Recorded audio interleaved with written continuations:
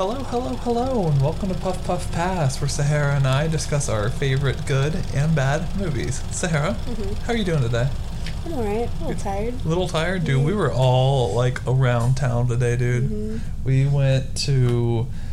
What happened? We woke up super early and we got breakfast at, like, McDonald's or something. And then we came back home and then we chilled for, like, a few hours. And then we got up. We went to visit your family. We went...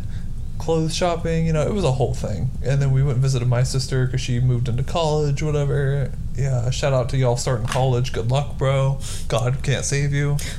Can't relate. Literally. No, but Sarah, what movie are we doing this week? Today we will be covering the 2004 action fantasy Catwoman. You see, I thought this movie came out in, like, the 90s. I didn't know it was, like, 2004. I remember when it came out. I don't. My parents saw it. Sorry. And I remember, do you, like, you know when you watch a movie when you're a kid and you watch it, like, over and over, and then you watch the same movie as an adult and you're like... Wow, this is really bad. You're like, is this really the plot of this movie? Because you remember seeing the scenes. Of the movie. Yeah. Like, you remember seeing the scenes over and over again. Like, you've seen these scenes before. But then you're finally understanding the story and you're like, toxic cream. I get it now. No, this movie was wild, dude. Like, I'd never seen this movie before. I remember, like, anytime, like, there's, like, a Batman conversation on Twitter, it always evolves into Catwoman. It's like, oh, who's the hotter Catwoman? Is it Anne Hathaway? Is it Michelle Pfeiffer? Is it Halle Berry? You know? Honest opinion, it's Halle Berry. Moving on from that, since we're on the subject. Okay. This movie stars Halle Berry. I'm kidding. Now we need to go into the directors and all that. I just thought this was a fun segue. This was directed by Pitoff, who is a French visual effects director. French? That makes sense. I did look into other movies that he made, but they were so obscure, and the only thing I recognized was Catwoman. They are so obscure. What was his name? Pitoff. Pitoff? It's just Pitoff. That's just how he goes by. P-E-T-O-F. Like P-I-T-O-F. Pitoff. Oh, P-I-T-O-F. That's wild. I know. Oh, his name's just Pitoff. His real name's John Christophe Komar, but Pitoff. Okay. Weird. So the budget for this film was $100 million, and it grossed worldwide $82.1 million. So a great start off for a box office bomb. A box office bomb, which is the theme of this month. In case you've missed it, we are doing box office bombs. Love that. But this film stars Halle Berry, which we've had on the podcast before, on another really bad movie and box office bomb, Moonfall. Moonfall. She was in Moonfall. So if you want to go listen to that was for our disaster movie month. So funny. We also have Sharon Stone, who's in Basic Instinct, Total Recall, and Casino. We also have Benjamin Bratt, who was in Miss Congeniality with her name? Sandra Bullock. And he was in Law & Order and Coco. Love that for him. Who was he in Coco? Like the Disney film? Ernesto, yeah. Oh, yeah, he was. Ernesto de la Cruz. Oh my god, that's crazy. I know. So, do you think this film hits the classic beats of a superhero movie that were coming out around this time? I mean, yeah. I mean, it felt very much like, looking back on it, it felt very much like Spider-Man. Yeah, that's the best. Like Sam Raimi's Spider-Man. I feel like that was the vibe that they were trying to go for. Because that movie, Spider-Man came out in, like, Sam Raimi's Spider-Man, whatever. That came out, like, 2002. So, like, yeah. It's very much the same vibe. When I was listening to another podcast about this, they were saying that, like, this kind of hits the same beats as Steel, which I know we wanted to do at one point. Oh my god. And I thought that was really funny. Love that for us. How do you feel about this Catwoman being completely based on nothing but the name alone? Yeah. How do you feel about that?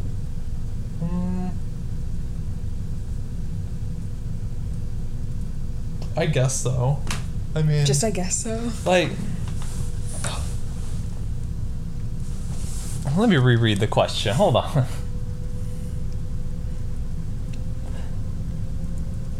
Well, I misunderstood you. I thought you said, like, so do you think this was just based on, like, Catwoman, like, just the name? And that's why I said, I guess so. No. How do I feel about it?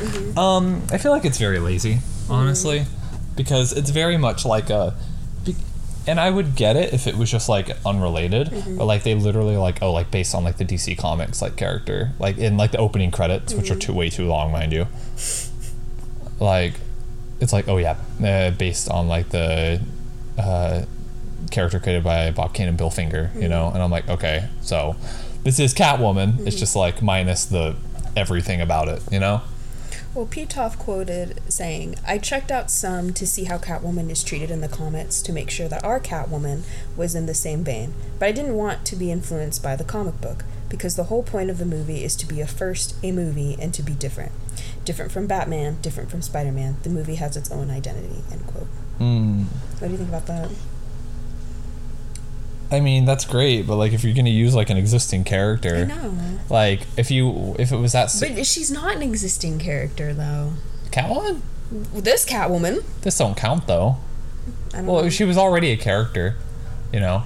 She was in other films.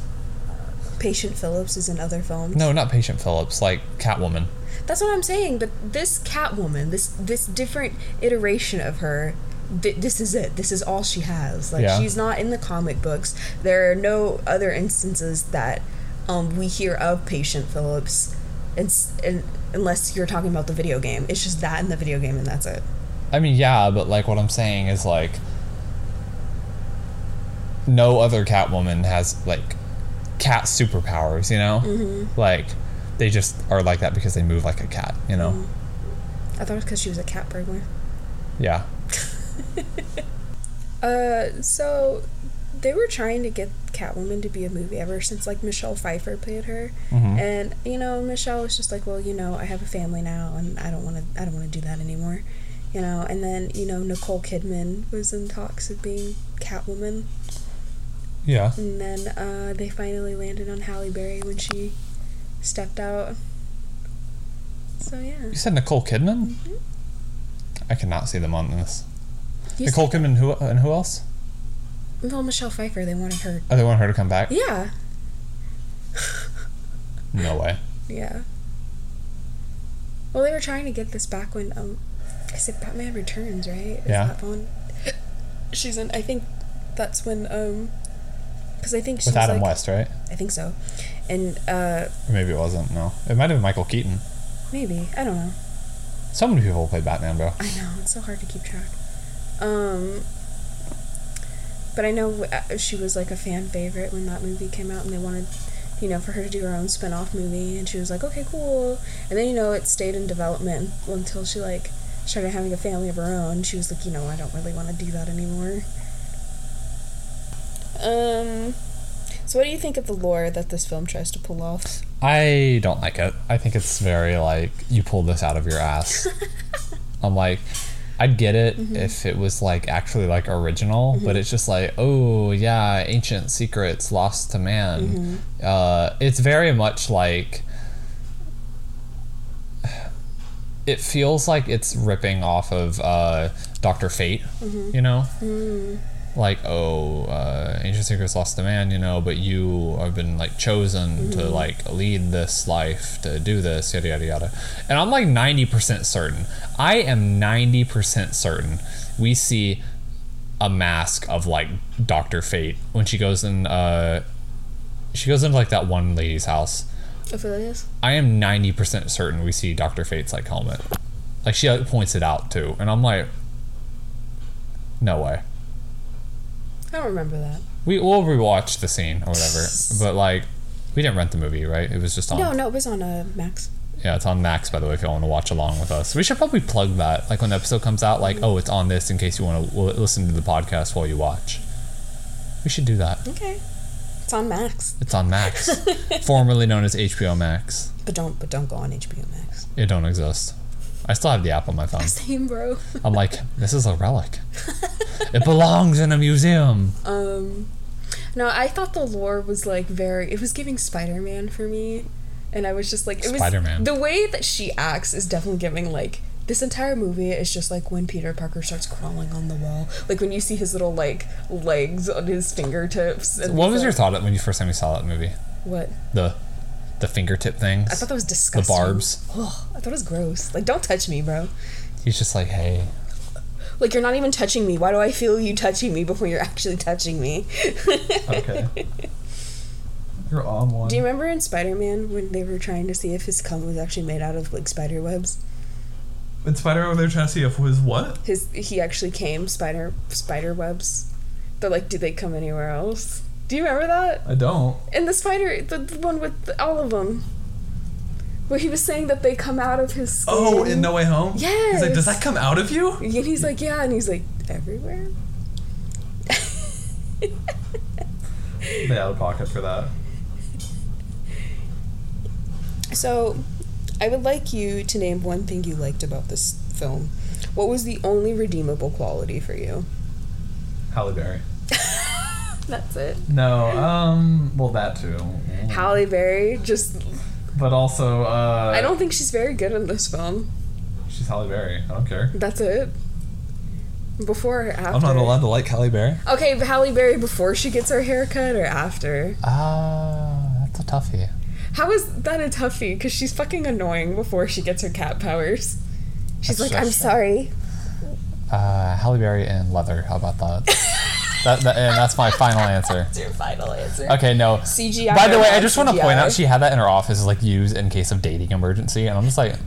Her friend gave that to her. I know, but, like, what would you do? Let's say, like, you're going... My friend bought me, like, No, leather. let's say you're going out with some girl, right? Mm-hmm. And she, like, pulls up or whatever, and you, like, invite her over. She's like, hold on, let me go change. She comes out in, like, a full, like, leather suit, and you're just like... Like, you guys have been on the rocks, whatever, and she's like, I can save this. Comes out in a full leather suit. I'd be a little scared. Whoa. Are you ready to get into it? I'm ready. I didn't even say what was my one redeemable. Oh, what was your unredeemable quality? There are some shots in the film that I Okay, actually shots really... don't count. Why? Shots don't count. I think that's pretty redeemable. Shots are like screensavers, bro. Okay. Shots don't count. One redeeming quality. The cats did not die. The cats didn't die. I liked how in the beginning when she gets her cat powers or whatever, that cat is very obviously like a person in a motion capture suit. Are you talking about when it's CGI'd? I don't know if it's CGI'd or mocapped, but it looks mocapped. Like their legs like kind of bend like where our knees would be, but they bend like a different way. It's weird. It's hard to explain, but I feel like I'm like. You need to draw that out for me. Are you sure you don't want to smoke before we get into it? I'm good. Let's go. All right, Catwoman. Cats. So we get like this sequence of cats throughout history and how important they are as we get like the title card etched into hieroglyphics. And we don't even get like Cats the musical, which I was expecting, by the way. I don't like Cats the musical, but I was expecting because it's like Cats throughout history, you know. Just Cats the musical, just for like a second there, like a stage presence. I'm like, oh, they couldn't afford the rights. So this sequence goes on for a really long time. It's a good 5 minutes. Oh yeah, you can just go ahead and skip ahead. So basically, it's telling us that Catwoman has been around for a while. Literally. And then we get a voiceover of Patient Phillips, played by Halle Berry. Patience Phillips. As she tells us that it all started the day she died, as we see her body floating in the water. We don't know it's her body, though. Yes, you do. I mean, she says You that... can put two and two together, Christian. She literally says, everything started the day I died, and it's just, and I think pretty sure you see her face. Maybe, I don't know. But I just want to point out, she doesn't have, like, feet. That's because her pants are long.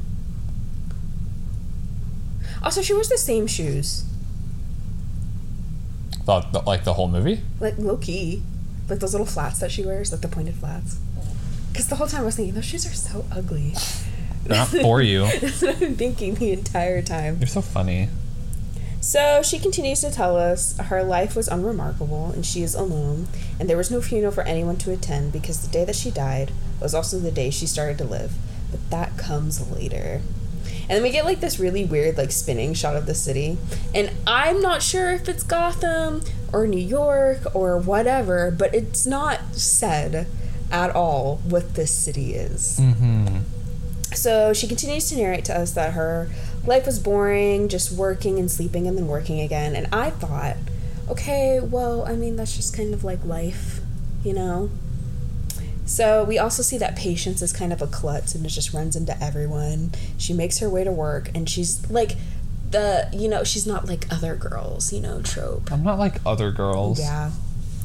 And she tells us that she should have been an artist by now, but instead she was stuck designing ads for beauty cream. Shame. We see Patience you can still be an artist, though. Yeah, I know. I don't understand why she stayed there. Unless, like, for insurance reasons or good money. But I'm just like, you couldn't sell your art on the side, queen? Literally. So we see her at work. She talks to her work friend, Lois Griffin, as she applies the cream that they both sell, as Lois complains about a headache and her eyes hurting. And I thought to myself, stop using the cream then. That's obviously what's causing these things. And also, even as a kid, I noticed this, but now that I'm older, I can make words good. What is up with the lighting in this film? It is so aggressively annoying, the lighting of this film. Do you know what I mean? Like, it looks hazy. Yeah. Especially when they're, like, the lights, like, on their face. No. Does that make sense? Yeah. Yeah. So, quick side plot here. Mm-hmm. It's still the movie, but I was curious. I looked this movie up on Google. Mm-hmm. Okay. In the why to watch section here, it says bold, thrilling, and fiery. A voice from IMDb says, I was well entertained and absolutely loved the movie. I gave it a 10 for costume, authenticity, casting, and plot. That's a bot right there. The next one is 5 stars out of 5. Don't listen to the reviews. It's one of the greatest films that has ever existed. That's Petoff himself, bro. Where was it? That's just Petoff in different accounts. Literally. Bro. Someone said 10 out of 10. It's pretty genius when you think about how ballsy it was for Warner Bros. To create a whole new character in no way related to the DC Comics character. This is just Petoff, bro. No, did you? No, listen. Oh my god, just listen to the whole thing. It's pretty genius when you think about how ballsy it was for Warner Bros. To create a whole new character in no way related to the DC Comics character. Shame some people just can't accept it as its own thing, only Catwoman in name. There's something appealing about Halle Berry. And that Petoff guy is such a genius. There's something appealing about Halle Berry in a leather dominatrix outfit jumping on rooftops in the dark urban landscape of Salt Lake City. For me, it's an action revenge thriller set in the world of beauty products and dark alleys with a hint of a good R&B score. It is not. There's a bit of social commentary in there about the way women are treated in the beauty industry at a certain age, or it could be about a woman accepting her flaws and becoming free with herself. I'm not ashamed to admit I love Catwoman. For its runtime of nearly 2 hours, I can safely argue I wanted more. The film, directed by French visual effects supervisor newcomer Petoff, feels like a comic book come to live, not life, with its vivid colors and wild editing. Those are all just Petoffs, bro. Countless times we get insane CG crane shots of the beautiful Salt Lake City and the dark alleys Catwoman prowls. Why do they keep saying Salt Lake City? Well, unnecessary. It makes her campy fun considering it was the early 2000s and they didn't know how it was going to fare with audiences. Plenty of people judge its $100 million budget when they forget Halle was paid $12 million and they made statue figurines in a video game that further added to the budget, not to mention the promo they did. So there's the $100 million everybody complains about. That's just Petoff, bro, in different accounts. That's Petoff with different... People are putting whole goddamn, bibliographies in this shit, dude. Just jerking it off. Yeah, that one I was trying to read earlier. Don't listen to the reviews. It's one of the greatest films that has existed ever thus far. But there are some flaws that has gotten this film neglected in some ways. But there are people like me who remember until this day appreciate it very much. And the way we go back to our golden days and see how the 2000s affected the culture, lived through great times than today's modern woke and its mess that has led to... This is all one sentence, by the way. And it's very poorly written grammatically. What the fuck is that homie talking about? Jesse, what the fuck are you talking about? That's what I'm trying to figure out. I'm just like, did we watch the same movie? 8% on Rotten Tomatoes, mind you. You don't have to yell, babe. I just said 8% on Rotten Tomatoes. What? Did we watch the same movie? Did we watch the same? Because I'm just like, the plot is because of beauty cream. Beauty cream. Beauty cream. That would have stopped selling on the shelves immediately. And then that girl would have gone to jail if she just mind her damn business, bro. And I'm just like, okay, but I mean, there's like a huge alligator man running in the sewer, or like a mobster running around, and a man who kind of looks like a penguin, but yeah, sure. Toxic beauty queen. Toxic beauty queen. Beauty queen. So... Next, we cut to a corporate meeting as they discuss their new product and how revolutionary it is since the invention of soap. This guy basically says that their cream not only hides the effects of aging, but reverses it. And I think now, but like, honestly, thanks to the Barbie movie, but like, aging women aren't something we should be afraid of, and instead, like, we should just embrace getting older. You know what I mean? Yeah. And I really hate that this is like the catalyst for the villain for the story, because it's only just really sad. Mm-hmm. Because like even you said, I'm like, okay, well she looks younger than the girl they're replacing her with. Yeah. And I'm just like, why is this a thing? Like, why are we so afraid of getting old? You know? And I think it's just the fear of being cast aside. You know, by society. I get you, but I'm like, homie, you have like millions of dollars, bro. So like, maybe buy something off of Amazon. When was Amazon founded? It was like 1994. Okay. Buy something off of Amazon. No, for real. I was like, I know they were like just books at the beginning, but I'm like, I don't know when they were founded. So 1994. Buy something off of Amazon. So the guy is like telling the corporate group that it's time for a change when a woman steps up and interrupts him and tells us that this guy is her husband and that they both thought that it's time for her to step aside as the face of the company, and that's time for the company to have a new fresh face named Drina. The company? Who cares about the company? What about us? So Drina has like all the opposite features of like the lady that came in. And, like, you know, the lady's, like, blonde hair, blue-eyed, and then Gina's, like, dark hair, brown eyes, and, like... But younger, essentially. Yeah, they make it seem like Drina is, like, fucking 15 years old, and I'm just, like... This woman is definitely, like, 28. Like, they both look old. Yeah, and I'm just, like... Not that that's the point the movie's making, but like they both look old. I don't even know what the point the movie is trying to make. Anyway, and so we can tell that the other lady is really upset about being replaced by Drina, you know. Oh yeah. Because get it, women aging is terrible. Mm-hmm. And so we learn that the CEO is a man named George, and he tells the company that they're hosting a gala to toast to Drina, and his wife is like, "Oh, careful, she's not old enough to drink," which embarrasses George, but it's a small win for his wife. But so like, no way she is not 21. That's what I'm saying. Exactly. She looks like she's been like... She looks like she's 25. Yeah, like she looks way older. At minimum 25. Yeah. So I was just like... I'm like, you couldn't just... Drina has no lines in this film, mind you. She has a line. She's just like, "I'm bored. Can we go?" And he's like, "Shut up." And she's like, "Okay, bye." She has one line in this film. They could have gotten anybody. Mm-hmm. So I don't know why they chose someone who looked older than the woman who she's replacing. I don't know. Maybe it was just one of those like, oh, I think it'd be really weird to actually use like a teenager. Like, why? I could see that because it kind of implying that she is sleeping with the CEO. So I can see how that's kind of like new. So he's still sleeping with someone who's underage. Mm-hmm. Like she can't drink alcohol yet. Mm-hmm. So like it's still weird. Yeah. Maybe it was like more like a comfortable level. Maybe? I guess. I mean, but like they could have gone like 24 and not like 19, 20. Anyway, and so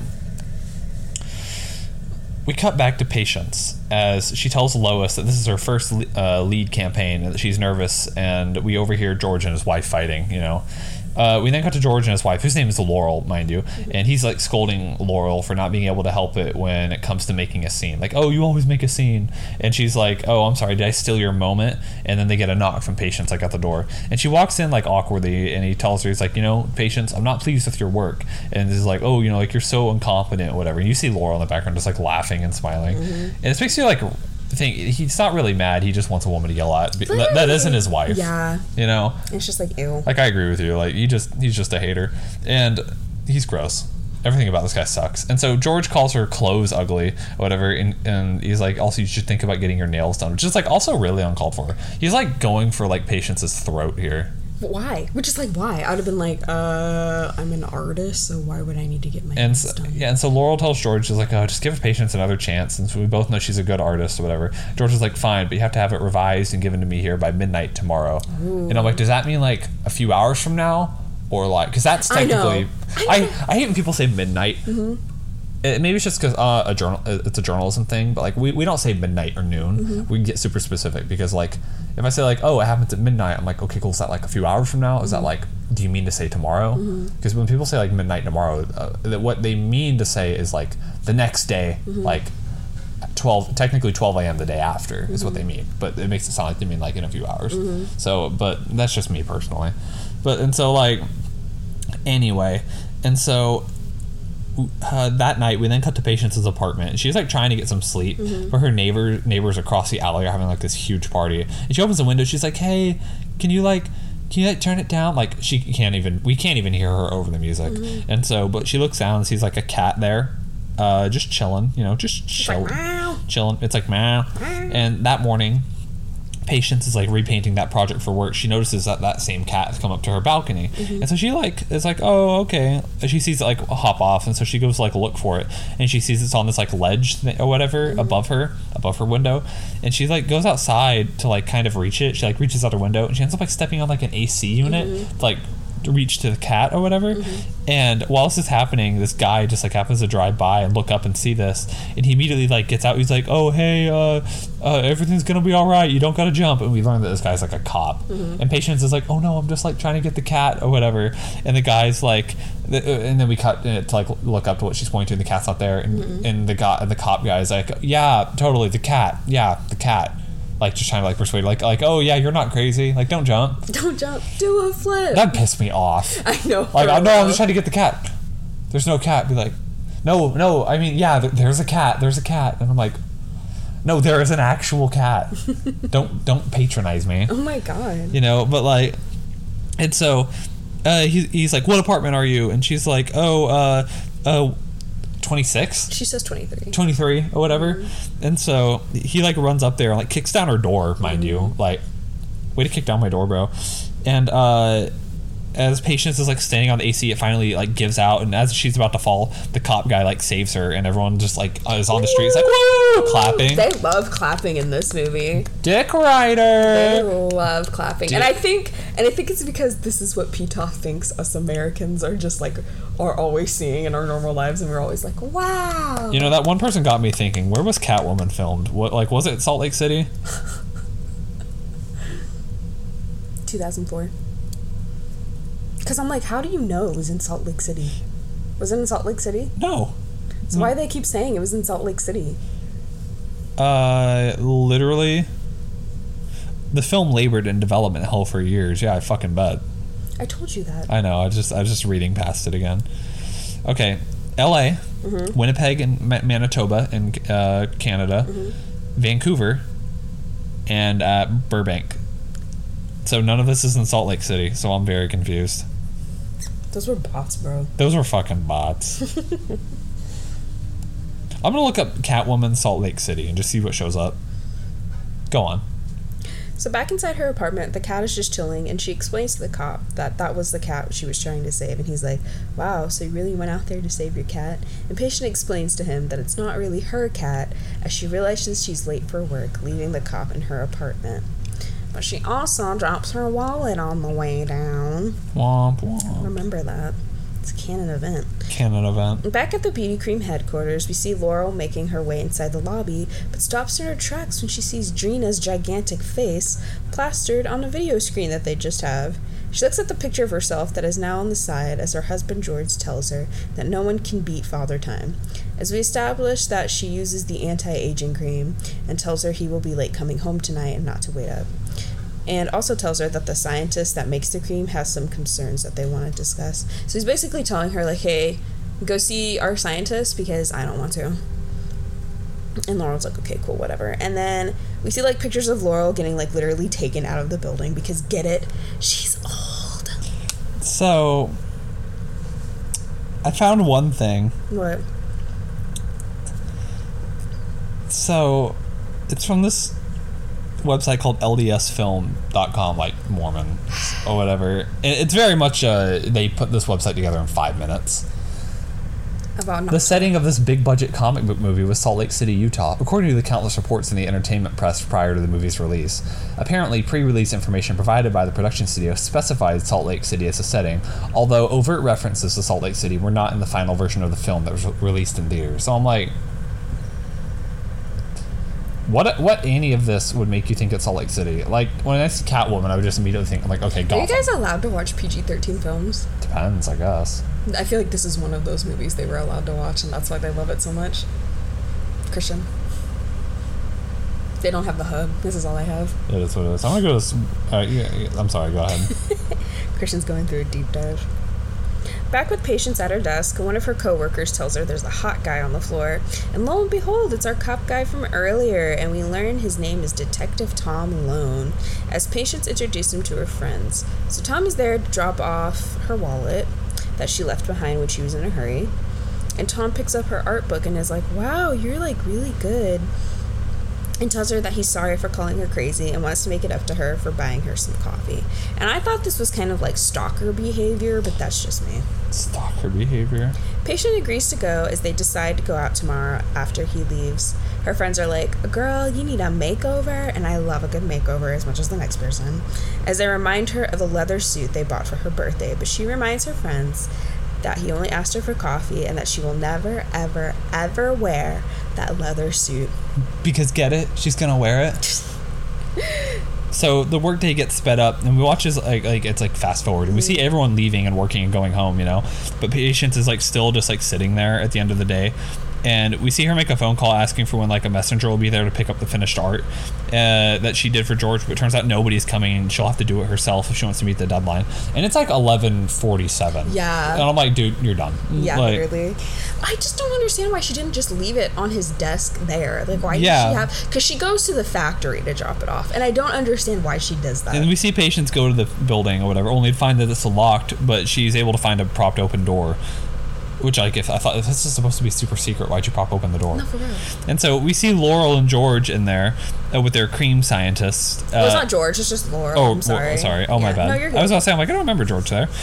Laurel is there. Yanny is there with her cream scientist as he tells her that, he tells him, like, oh, you know, with time, the cream will start to, like, disfigure a customer, you know? Mm-hmm. And Laurel's like, all right, as long as we're making money, though, right? Mm-hmm. And so we learned that the cream, like, causes dizziness, nausea, and headaches. And the FDA, like, did not approve it or whatever. And so people, like, literally... which, by the way, and that, like, alludes to Lois Griffin, because she was, like, having issues with it, whatever. Mm-hmm. And so, but also pink sauce, like, made shells, you know? So, like, I wouldn't put this past, like, real life. I know. Dude, I remember she was doing, like, a TikTok or an Instagram live or whatever, and they're like, is this, like, FDA approved? And she's like, FDA? What's the FDA? My queen. Literally. My brother in CMOS. And so, my brother in CMOS. So back to Patience or whatever. We see her, like, sneaking through the factory, calling, like, hello, even though obviously no one's there other than Laurel and the scientist. And we cut back to Laurel and them, and he basically says long-term use will cause facial scarring, and we could lose a lot of money if the customers find out. And Laurel says this won't happen as long as the customer keeps using it, though. And the scientist is like, he's like, I'm not sure that's really a solution, you know? Because I guess if you stop, your body's like, and, like, you scar your face. It's scary. Very. And so back with Patience, she, like, makes her way to where the scientists and Laurel are, and she overhears, like, their conversation, and she can see, like, on the screen of, like, that facial scarring they were talking about. She's like, oh my gosh. And she, like, is, like, backing up. She bumps into, like, some glass that falls and smashes. And a scientist is just like, who's there? And Patience just runs away. No. I would have been like, oh, hey, I'm here to drop this off. And they would have been like, oh, okay. And I would have been like, okay, cool, bye. What'd you see? What? Nothing. I wouldn't have even correlated that was, like, even, like, a thing. And even if it were, I'd be like, okay, well, you can just buy me out, you know? Like, instead of, like, murdering her. Literally. I don't understand why that was such a big fucking deal. And so... the scientist, like, calls for security to basically, like, chase Patience down, and she hides in the storage, like, room, And one of the guards is like, hey, everything's fine, just want to ask you a few questions. And as she starts to come out, this other guard just like starts fucking shooting at her. I know. And then the guard is like, well, why'd you do that? And then the guard who shot at her is like, don't ask questions or whatever he says. And so like, also killing someone over face cream is wild. It's so wild. And so Patience is able to like run away, and we get into this cat and mouse game. Get it? With like shaky cam chase scene, and we see Patience run through like this waste like disposal thing, and she enters a pipe, and they tell Laurel, and the security guards tell Laurel, and Laurel's like, oh, get rid of her, she knows too much. And so the security guard like flushes the pipe out or whatever with like waste to like blow her out and kill her or whatever. And we see Patience get like knocked into like the bay or whatever as and she just like goes in the water and she like drowns or whatever. So we see Patience basically drown as the cats from earlier call out to all his cat buddies. Cat buddies. Also, they couldn't get a real cat to meow. So we then see Patience's body. Like, her body lands on like this trash heap, like dirt thing. Like a little island. Yeah, and like the cats are there, right? Yeah. And they like surround her.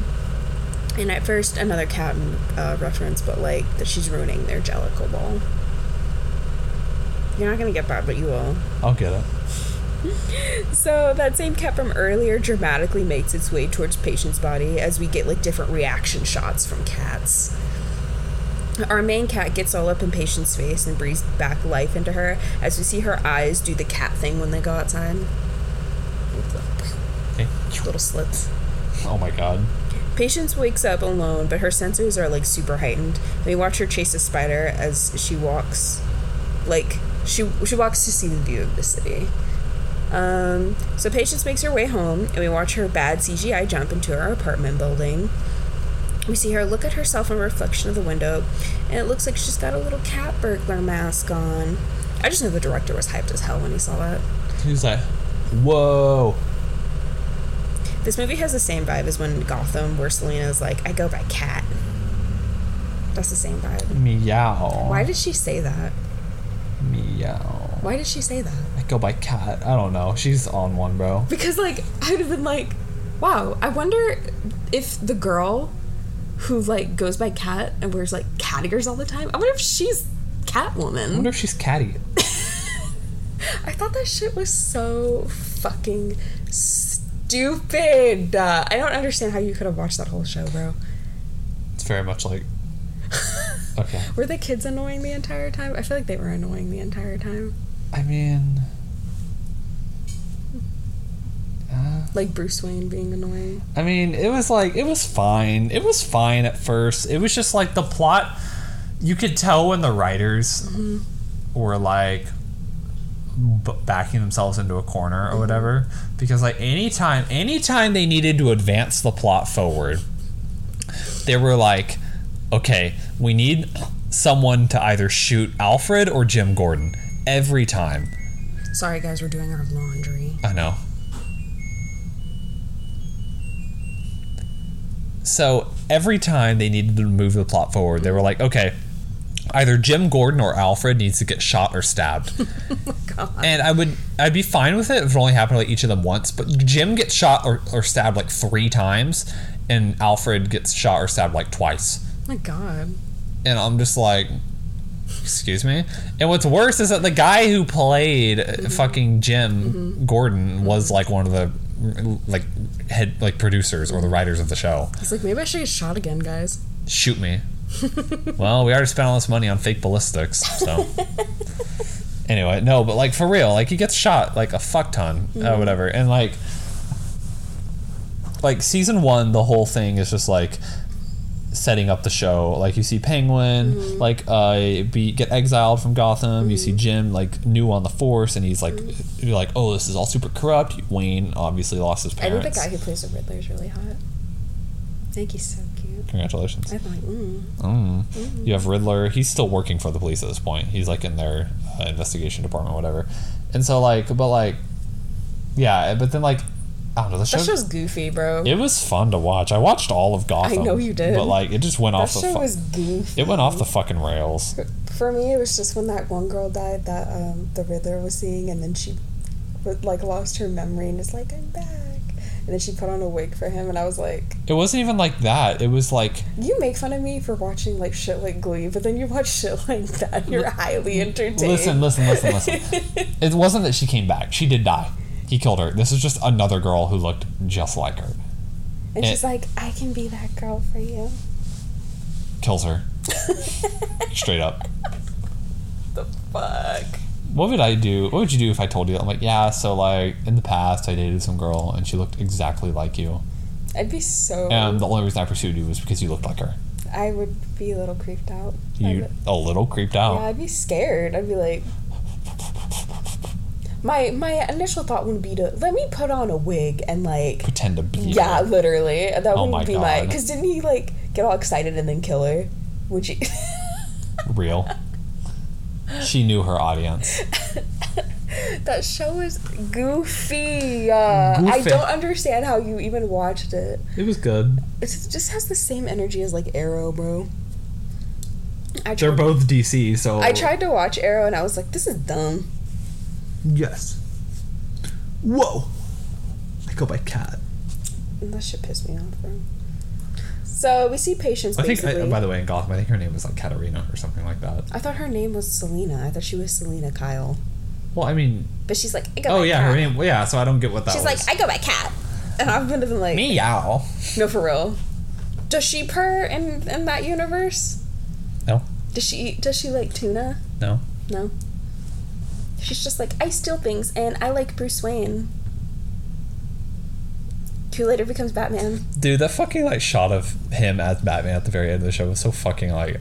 Corny. I'm gonna pull up like a screenshot of it. You go ahead. Okay. So we see Patience break into her own apartment as the cat who saved her just watches her do this. And I'm sorry if this seems very choppy and like we're just skipping into the next thing, but that's exactly how this movie goes. Like this is literally like shot for shot how this thing goes. Like so literally the next morning, we see Patience had fallen asleep on a high beam that she uses for storage. When her coworker like calls her leaving a message wondering how her presentation went. How'd it go? Girl, I got fired. Like for real. They shot at me. And basically, she's basically calling to be like, oh, did you make it to your date? You know, like, call me back. And, like, Patience notices she slept on a high place and that her window was broken. And she's like, what the fuck happened? She can't remember. What the fuck happened? And then we cut to Tom as he leaves a message for her as well. Like, how did he get her number? Because she did not leave him her number. It don't make no sense. No, for real. So he's calling her, he's like, hey, I waited for you, but, like, I have to go back to work, so, I guess this is goodbye. And, like, we see Patience, like, hear all this through her, like, answering machine, as the cat from earlier just kind of stares at her from her countertop. Real. Patience then notices the cat, and she picks it up, and she tells it it's time for them to go home, as they check the collar to find a paper address for Ophelia Powers, who lives on Elm Street. So, this cat collar does not have, like, a regular, like, collar thing. You know how it has, like, she finds a piece of paper and it looks like she took it from underneath, like it was tucked under the collar. Like, how would you know that was there? I know, because my first instinct was like, because it has like little like bulbs, I guess, around its collar, like maybe she unlocked something to find it, but then again, how would she have known that? But anyway, it's weird. It's really weird, and I hated every second of it. So we cut to Patience going to Ophelia's house, which is right in the middle of the city. It is a house in the middle of the goddamn Think city. like at the beginning of Up when they're trying to take his house away. That's how literally what I our thought. house is. That's literally what our house is. And it's gorgeous, don't get me wrong. But like, it's between skyscrapers. Literally. And I'm 90% sure that Ophelia is the same lady from American Horror Story. Balenciaga! Anyway, Patience is like, hey, I found your cat. And Ophelia's like, oh my gosh, Midnight, you never bring strangers home. Just, referring to the cat. Cat's name is Midnight. And she, like, invites Patience into her home. So we see that Ophelia is, like, an old cat lady, as a bunch of cats just kind of surround Patience and, like, take a liking to her, obviously. So next we cut to Patience sitting with Ophelia, like, on our couch. Ophelia explains to her that Midnight is a rare Egyptian breed, a temple cat with special powers. And I thought to myself, why can't Catwoman just be, like, a regular jewel thief? Like, why Literally. Like, why? Why can't you be normal? Ophelia points out that Patience looks a little worse for wear and that her cat seems to really like her. Patience explains that she's just having a bad day and she can't seem to remember what happened to her yesterday. So Ophelia offers to help to get her memory back. Patience gets weirded out by Ophelia and tries to leave, saying she's late, and Ophelia's like, oh, you should definitely let me help you, as she like throws a ball of catnip at Patience, who catches it in midair and then starts sniffing the hell out of it. And Ophelia's like, oh, this is like catnip. This was for the cats. It's like straight up catnip. But it's okay. I mean, like, I'm like that too. I love the smell of like loud and like cleaning supplies. So I understand. You love the smell of loud and cleaning supplies. You're telling me if you don't smell that shit, you're not like weed? Yes. No. Dude, I hate the smell of weed. Why? Why can't weed have a good smell? It's very distinct, I would say. It's distinct because it reminds you of skunks. Dude. It reminds me of having a good time is what it reminds me of. I just wish it didn't cling on to everything. That's the only thing I wish. Like, I don't want to smell like that all day. Oh, so now it's a bad smell. I'm just saying. Like when you get a fresh pack and you're just like... No, I don't do that. I do that with my cigarettes maybe, but like... Oh my God, Christian. So we see Patience is like really struggling with the fact that she has changed. It is not herself, as she stops in the middle of the sidewalk that she was walking on to tell herself loudly that she is fine. By herself, talking to herself, in the middle of the street, busy street. This woman has won an Oscar. I have tapped out of this movie so many times, and that was one of them. Literally. So next we see Patience getting chewed out by George since she failed to deliver the new design. We see Patience isn't really looking at this man, and she's just drawing as he continues to scream at her in her cubicle. And honestly, if you as a boss scream at one of your employers in front of other employees, like I don't think you're as big as you think you are, because like that's so unprofessional. Yeah. Like, why do you feel the need to like one, disrespect them, and then like what, like why? Like it's obviously like a power thing. Yeah. And I hate that. No, it's very like, yeah, like I don't know. It's I hate also I just hate in general when people like feel the need to like try to embarrass you. I know. To like prove a point, and I'm just like, this is just screaming insecurity on your part, dude. But George is a very insecure man, so there's that. Literally. So he asks her if she's even listening to him, and she truthfully tells him no. And he looks at the picture she was drawing, and it's him with devil horns. And as he walks away angry, she's like, oh my gosh, I'm so sorry. And he tells her that sorry's not good enough, and she's like, okay, then let me try the remix, which is a real quote from the movie, by the way. Mm-hmm. She tells him that she is sorry for every second wasted working for an untalented, unethical egomaniac like him. And everyone's like, oh, like all around them, and George is like, you're fired. And after realizing what she said, she tries to get his attention again, but like she's like, I didn't mean it. I didn't mean it. Or did I? Did I? And her coworkers all clap for her, like, yeah, girl, you told him off. And everyone clapped. No, for real. And I'm like, this girl just got fired. They're like, oh my goodness, good job, Patience. Woo! And everyone clapped. You lost your job. And Christian said that the only reason why they're clapping is because they want her desk. Literally. She had a good desk. So next we see Patience and Lois walking out of the building as she tries to explain to Lois what came over her to say all those things. And as they continue to walk, Patience runs into a couple of dogs and she hisses at them. She hisses at these pair of dogs. Granted, they were barking at her, but her first reaction is to hiss at them. And then she's like looking at this like necklace like in the shop window like right after or whatever. Mm-hmm. And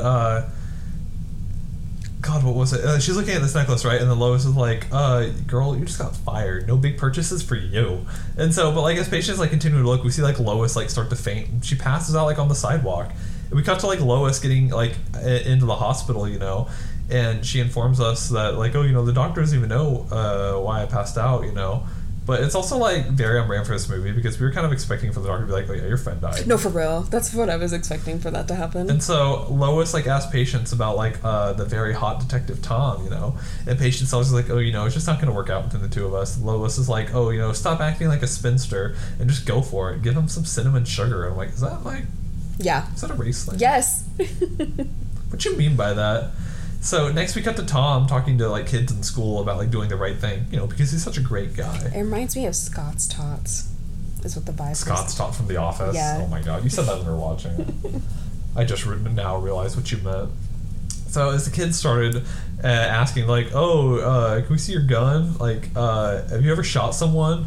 Yeah, he's like, can I see your gun? And he's like, no. And another kid's like, can we see you shoot it? And he's like, no.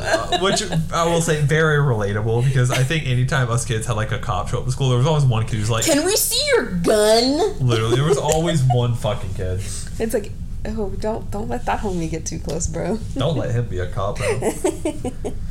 Anyway, and so Patience somehow just knew he was going to be at the school and is just standing in the doorway waiting for him to be done. And Tom finishes up and tells the kids, like, all right, everyone, be good guys. Let's go shoot some hoops, instead of each other. And so the way they stare at each other for like an aggressively long time, though, like in front of the kids, they're just like longing for each other in a fourth grade classroom. Ew. And so the kids make their way outside, and Patience is like explaining, like, I found you because like I called your job, and like why would his job tell you that? No, for real. What if he was like on a crime scene? And so she brings like a cup of coffee to him, and she like painted it or whatever to like make him feel better, because she dipped out on their last coffee date because she was asleep. And so I just want to say, the shot is really bad. No, for real. It made you angry. It did. Why? Because, like, okay, so she's holding the cup. Obviously, it wants us to pay attention to what the cup says. It says sorry, and it's painted all over it. But the way it's shot is she looks down. It's like she's holding the cup to the camera, and her face is out of focus, but we can see her doing this. Look, Christian. It's giving Evan Hansen the movie. It's giving fucking... Do you know what I mean? Like how uncomfortable you are staring at Evan Hansen. That's the same ick I feel with that scene. I'm running outside, always looking in my eye. And I can't tell if I hate the chemistry between these two, or it's just the way director is directing. Like, I have no idea. The director is directing. I just have no idea who to blame. Why I'm not enjoying myself. The director is directing. It is so painful to watch, and I don't mean to shit on this movie. Like, I really try. Nope, I really try to find the good in this movie, because I'm just like, but it's so extremely bad. Like, I have never been like. It's like, bad. I got through Moonfall, okay? I got through Moonfall. It's bad. It is so bad. But anyway, we cut outside of them playing basketball. Basketball. Let's go play some basketball. Let's play some basketball! What were we talking about? We're talking about Fergie. This past week we mentioned Fergie. Probably Team America. Oh, yeah, because there's like, we need to make that the national anthem. I was like, yeah, I'd have Fergie sing it. Yeah. Because it was like, I think on one of our past episodes, like, we're at the Super Bowl, and they're like, and now the new national anthem performed for the first time ever by Fergie or whatever. It was Let's play some basketball. Man, it's the Super Bowl. And so we cut to them like outside on the basketball court with the kids, and Patience like joking is like, it's just like a lot for one person to handle, talking about all the kids, Mm-hmm. And Tom's like, I prefer to work alone. And so Patience is like, I'm the same way, but like my coworkers tell me that I don't know how to have fun. And Tom's like, I don't believe that, trying to encourage her. Mm-hmm. Like, I see the real you. Oh my God. And so one of the kids is like challenges Patience and Tom to like one-on-one basketball. I'm like, how do one of the kids challenge you two to one-on-one? Mm-hmm. Like, they're not playing, you know? Whatever.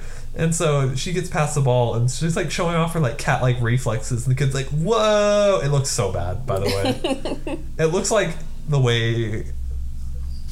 I'm not gonna say that. No, go for it. Nah. I'll cut it. So you'll cut it? Yeah. Okay. So like, I don't mean to be rude, but like, if you hand a girl a basketball, mm-hmm. and she doesn't like play the sport usually or whatever, like just someone who doesn't play basketball, you hand a girl a basketball and tell them to dribble it, they all look exactly like that. Like the fingers straight out, not like this. Like they're just like. They all look like I can hand a basketball to Emma. I swear to God, she will. Why is that bad? It's not. It's just funny. I'm like, that's relatable. I see that because I saw Emma like doing that once. She said. I'm just. Dude, that's how Emma dribbles the basketball, bro. She said. Oh my God. Anyways. Tom is also, like, super impressed by this, and they both take their jackets off to start playing. Oh, it's on. Like, I know this whole sequence is to establish that they are attracted to each other, but the chemistry seems so forced. And why does this have to be in front of kids? Mm-hmm. Like, it's so sexual, and you're just like, there are children present. These are under 18-year-olds. Yeah. So Patience is able to make a shot, but lands, like, right on top of Tom in a very scandalous position. Still in front of the kids, by the way. Still in front of the kids. One of the kids is like, can I have my ball back? Literally. And I'm like... If my kid ever came home to tell me that shit... Suing. So we then cut to Laurel in her office going over pictures of Gina as she gets informed that her husband is going to be late again. And Laurel is like, oh, he is definitely with the underage Gina. Literally. We then watch as Laurel sees Gina get into a limo with George as she smashes the glass she had in her hand with anger, but she didn't cut herself. We then cut to Patience literally devouring, like, canned tuna. Like, she has a bunch on her bed. It's, like, the bumblebee kind. Uh-huh. Yeah. And she gets a call from Lois as she's, like, asking how things are with her new cop friend. And Lois is still in the hospital, by the way. Mm-hmm. She's still under observation. And Patience gives her all the deets, which makes Lois super excited. And as the two talk, we watch as Patience can't sit still and is kind of gracefully, like, walks all over her cat, like, her furniture. Because, like, you know, she's a cat now. Yeah. And this is really something, because I know they're going for the, when Spider-Man crawled up the walls. But, like, a spider, like, it's not like Peter Parker was eating bugs or anything, you know what I mean? No, I get you. And I'm just like, I feel like they don't have to continuously show us that she's a cat. No, know? I get like we get that she's Catwoman. Mm-hmm. Like, we understand that. I just don't understand why. And it just happens throughout the entire movie. No, I get it. And I don't understand. Like, get it? She's Catwoman. Like, the movie has to remind us, because I don't think the movie itself believes that this is Catwoman. No, literally. No, it's very annoying. And so, like... I don't know. I just don't get it. But, like, we get it, you know? Mm-hmm. Like, they just keep, like, showing us that she's Catwoman. Like, no, we got it the first time when she got the cat powers, you know? But it makes me think, like, okay, so... if she's gonna act like a cat, does she not take showers? Does she shit in a litter box? She smells rancid, bro. I'm just like... somebody please tell me. Tell me what's going on. Literally. And so Patience, like, confides in Lois and tells her, it's like, I feel different. I feel like I can't be myself around Tom, and I'm scared the next time I see him that I'll freak out. And Lois is like, just be confident. Like, that's the problem. Literally. And just be yourself. That's also the problem. Because that's the part of her that he likes in the first place. And so when they cut to, like, that night as Patience is, like, trying to sleep, her neighbors are having a really loud party again. And so she screams at them from the balcony to knock it off. And they just laugh at her to tell her to get a life. And, I'm going to take advice from some dude who just, like, parties 24/7 to get a life. Like... Mm-hmm. But he's like, get a life, you loser! You loser! Although, what's with the middle school insults, no, for real, bro. And so we see, like, Midnight, like, the cat, like, meow at her, which basically in this movie, I guess, just means, like, go beat their ass, Like, go girl. You go, girl. And so we see Patience walk over to the apartment, and the same guy, who, he was by the window, so how did he hear the door knock and walk all the way over there? Maybe he was, while she was walking across, because this is across her apartment, right? Whatever. And she's an apartment complex. How is she the only one complaining about this? Literally, I don't get it. Anyway, and so she goes over there, and the guy opens the door, and she tells him, "It's like, hey, maybe just one time, can you turn the music down?" And he slams the door in her face. Mm-hmm. And so Patience, like, knocks down the door somehow, and is then, like, jumps on a table and is like, I will turn the music down myself, and uses, like, the spray from the beer keg or whatever, the sprayer from the beer keg, and he, like, she sprays it all over the speakers, and they short out and stop working. And the guy's like, yo, what's that for? And she just, like, sprays him in the face. And by the way, that's considered assault, dog. Yeah, don't do that. Don't go to other people's... Don't break and enter into someone's house. Don't vandalize, don't destroy property, and don't assault people. But when you go to a bar and you so happen to see that little spray thing, don't use that, or spray somebody in the face, because that's considered assault and you will get arrested. Yeah. I bet you didn't know that. Yeah, bartenders get in trouble for that all the time. And so the group at this party, like, tries to stop her, but she uses the hose as, like, a whip to get at Catwoman, to stop them from getting close to her or whatever. And she like, jumps on top of the main guy and is like, keep it down or whatever. And back in Patience's apartment or whatever, she, like, goes in her closet and picks up that leather outfit that we saw from earlier, and she gives herself like a haircut with like 2 pairs of scissors like at the same time, like chop, chop, chop, chop, chop. Like, okay, go off, Edward Scissorhands. Because, you know, having new cat powers also gives you the powers of a hairstylist. Of the cat. Because she cuts her hair, she dyes her hair, like she gives herself like highlights, and then she puts makeup on. Literally. And she's all like, ooh.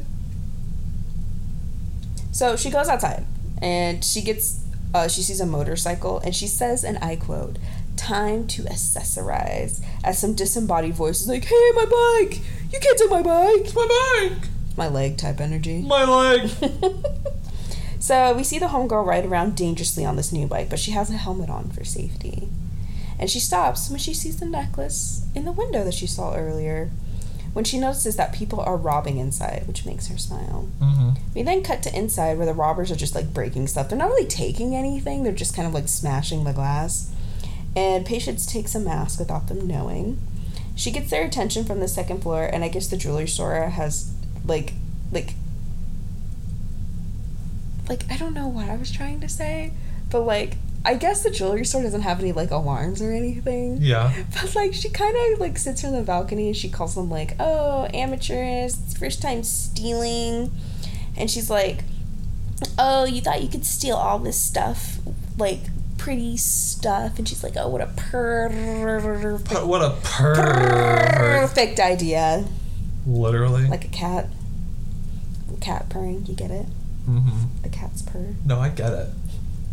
So they cock their guns at her, and they just start shooting at her. So anyway, I started blasting. Yeah, so when the smoke clears, she's just gone, and then she's able to like sneak attack and blow them. One guy that was in the back starts shooting at her as we see her like crawling up against the walls in like a really bad CGI as she's avoiding the bullets. We see her like kick all these guys, and then she uses one of them as a legit surfboard to glide her to the other side of the room. While the guy continues to slide, he hits his head up against the wall. And then she jumps all the way to the other side of the room to this other guy, and then she tells him meow and then kicks him in the face. Meow. We then see Patience help herself to all the free jewelry, but puts the mask back. And like this transition where like all the broken glass, it zooms in and then it kind of like shows us all the jewelry that's on Patience's bed. I thought that was really cool. I won't lie. So that morning, we see Patience has woken up and is shocked to see all the jewelry on her bed, and quickly goes to pack it up in a brown paper bag, but stops when she sees a ring that she likes, and it's the ugliest fucking ring I've ever seen. It doesn't even fit her. Mm-hmm. It's very ugly. But she tries it on in admiration, but then stops herself and puts it in the bag. We see her stop again when she realizes she has a necklace that she saw in the window. We then see her take the bag, but leave the necklace on her bed. Okay, so I'm starting to think that there is a Dr. Jekyll, Mr. Hyde thing going on with her character. Definitely. And I didn't really catch that, and I was very confused, especially towards the end, because I thought maybe she was just trying to keep those two, like, separate. You know? That's what I thought was going. And then I'm like, okay, well, if you don't remember, like, stealing these things, then, like, I don't know. What do you think? No, it's very much like that. I get it. I'm glad. So next we cut to Tom in the jewelry store as the jeweler tells him that the same necklace that Patience has now is one of a kind, and it's from Egypt. We then see the brown bag was left behind, so Patience somehow was able to sneak into the crime scene, drop the bag off, and sneak out again. But the brown bag says sorry, and she drops off the cupcakes as well. Like, there's cupcakes as well to just literally say I'm sorry. Cupcakes. So she obviously walked into the bakery with the brown bag, and anyone who served her would ID her and connect her with the brown bag. So I don't understand why she did that, and I thought that was really dumb. No, yeah. So we then cut to Patience searching cats and women on the interweb, and at first she finds random cat ladies, but then she deep dives into the history of why cats are so sacred of Egyptian culture, and we basically see the same credit pictures that we saw in the beginning. We then keep seeing in each picture from centuries ago that cat that looks a little too familiar as Patience calls out that it's none other than Midnight. It's Midnight. We then cut to Patience going into Ophelia's house, who shows her the goddess Bast, and that the cats are her messengers, and she wrote this book since she was a professor for 20 years until she was denied tenure due to male academia. How dare they? Literally. Ophelia explains that Bast is the goddess of the sun and moon and represents the duality in all women, docile yet aggressive, nurturing yet ferocious. Patience asks why any of this has to do with her, and that she still can't remember what happened to her the other day, and Ophelia tells her that she died. When Patience scoffs at her, Ophelia explains that Patience has been reborn, and that Midnight knew her fate and tested her, and that's why she saw Midnight everywhere she went. Mm-hmm. That Midnight was checking to see if Patience was worthy of the gifts she was to bestow upon her. We see Patience slowly back up from Ophelia as she slowly starts to remember everything, as Ophelia pushes her off like a balcony only to find that Patience can land on her feet.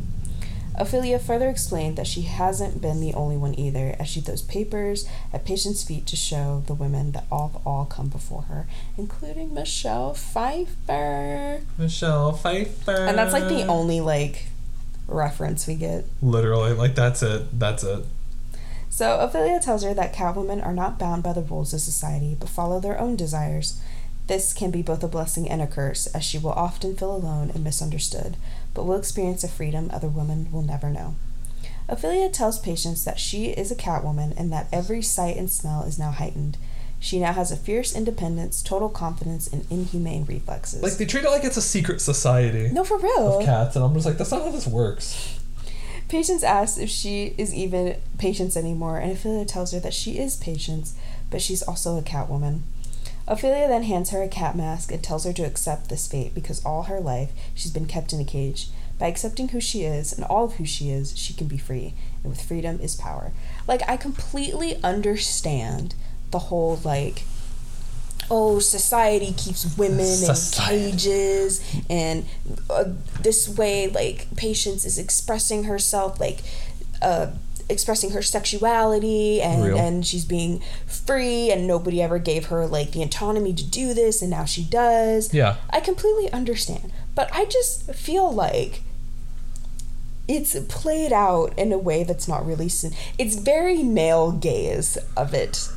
This is obviously from a male's perspective on trying to take on these points. No, yeah. Do you know what I mean? I get it. We then cut to that night as we see Patience have her Spider-Man moment, as she just sits on top of a roof. She hates when I say roof the correct way. With the cat mask, contemplating all this new information that she learned 15 minutes ago. And so as Midnight joins her, she thanks the cat for saving her life, but now her new goal is to find out who killed her in the first place. And so, in order for Midnight to activate these powers, does a person have to die? That's what I'm saying. Can she just give someone the cat? Did Michelle Pfeiffer die? I don't know. Who's to I've never say? seen that.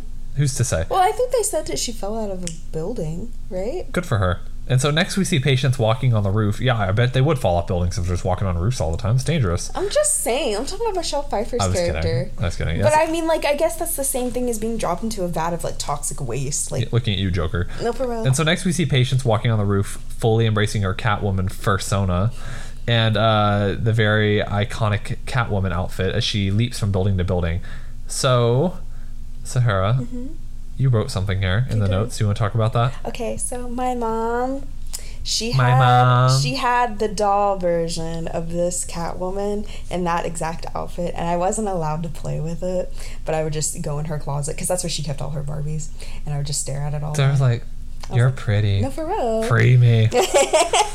So. Same energy as in Spider-Man 3 when the Green Goblin mask is calling to Harry Osborn or whatever. It's or he's calling to he's just calling to Norman Osborn actually in the first movie. Come on, Norman, Do you remember that? The mask was speaking to him. I remember he was talking to himself in the mirror. I remember that. Yeah, straight up the mask was speaking to him. Anyway, and so was that actually the mask or was that just... It was his imagination, but the mask was speaking to him. So anyway, so we see Catwoman make it to the dock or whatever, I'm assuming because of the crates that are there, she snuck in somehow, and we see a limo pull up, not suspicious at all, and in that limo is Laurel, and she's asking her security guard if the scientist guy is dealt with if he's been dealt with, and he tells her oh, it's done. And so as Catwoman sees this, the limo drives away, and she recognizes that the security guard is the same one who shot her earlier in the movie, or shot at her. And we see her slowly stalk him as he makes his way to a club, which that's where you go right after work, you just go to a club. I mean, hey, you ballin'. I mean, he does get off work at 12 at night, so He makes his way to a club and pays for a drink at the bar, and she like follows him and like goes to the bar. It's like, oh, let me get I can't remember what the drink she ordered was, but basically one of the main ingredients is like cream or whatever, and she's like, oh, hold the alcohol. I think she orders like a White Russian or something. Yeah, White Russian. She's like, hold the vodka, hold whatever else comes in that, and she's whatever, and the bartender's like 1 cup of cream, and she's just like, and he's not weirded out by that. He's like, I got you, bro. He's like, I got you. And but whatever, and she just drinks it. She has like a milk mustache or whatever, which I thought that scene was funny. Do you remember those advertisements? Got milk. They were in our cafeteria. Do you know what that is, by the way? No. So we don't really need milk that much. I mean, we drink it because we like it or it tastes good and it is healthy, you know. But like, we probably don't need milk like all the time. But you know, everyone when they go to the grocery store, they always buy milk, and it's because they kind of just been ingrained to think that they need milk all the time, you know, like water will suffice, dude, or whatever. But the U.S. government knows this, but this isn't a conspiracy. This is like a real thing. But they know that if people just stop buying milk or whatever, they would like all dairy farmers would just go out of business, and no one would ever buy milk because it wouldn't be profitable to even like milk cows or whatever.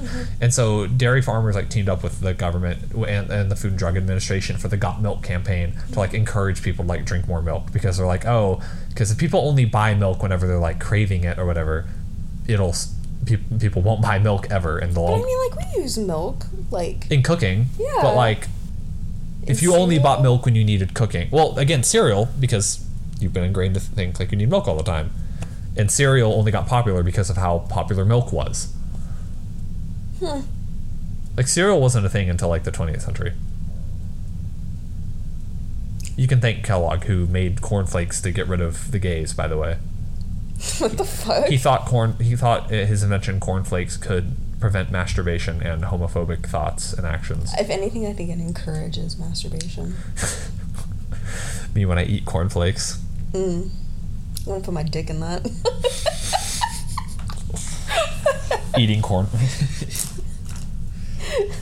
Eating cornflakes to pray the gay away. Oh my god. After her drink, she goes looking for this guy, and we kind of get like this dance strobe-like sequence. I'm gonna look up what's in a White Russian. Oh my god.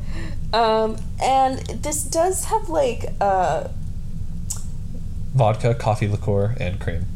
God. Served with ice. What's it called? Wait, did she say hold the ice? Yes. Okay. Yeah, she did say hold the ice. Because I was wondering, like, did she just order a cup of cream with ice in it? But no, she said hold the ice. So yeah, it's vodka, coffee liqueur, cream, and served with ice. But anyway, she dances to get the security guard's attention. She even brings the whip She's out. like... And she gets all up in his... Thug's nasty. Yeah.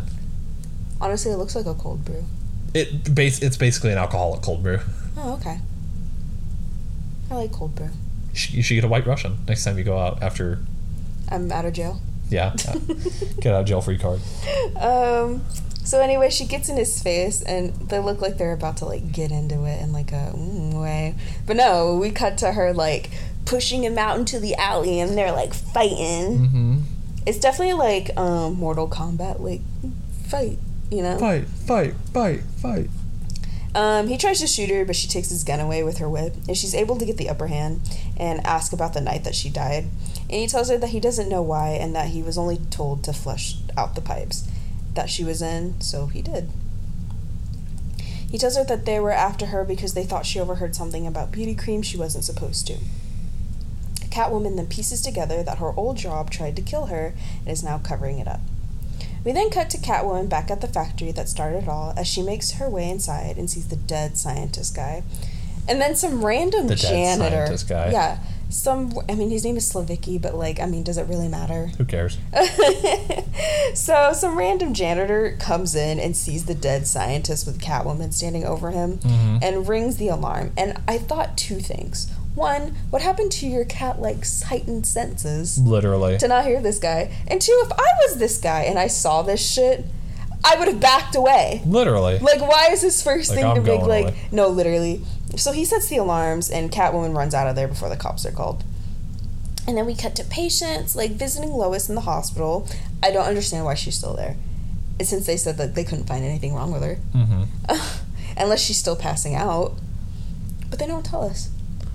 Real. Anyway, they talk about how good her hair is and her new makeover and how that's, super awesome. They then catch the news and is reporting that a woman in a cat suit murdered their scientist. as George holds a press conference saying that the murder won't stop the creams from going on shelves because the woman in America deserve it. Mm-hmm. And honestly, no one would care. No one would care this much. Nobody needs to know. And Lois is like, oh, thank God, because I'm almost out of mine. As she pulls the cream from her bag that Patience brought her, by the way. Patience brought her this hospital bag. Literally. Which means she grabbed the cream and put it in there for her to have. And also, she ordered cream earlier. Like, did you forget you had the cream, you know? What do you mean? At the bar. She ordered cream. I'm talking about the toxic cream that she brought for her. Oh, I was very confused. It was in her hospital bag I was very confused. that Patience packed for her. Oh. She packed her. So, which means she brought the cream to her. And I'm just like, did you not put two and two together? No, I get you. Oh my God.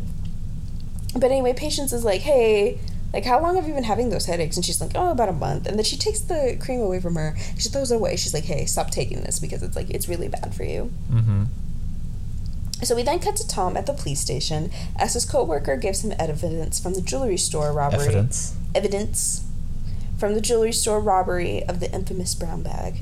He also gives him a file of the scientist's murder and tells him he should look into that.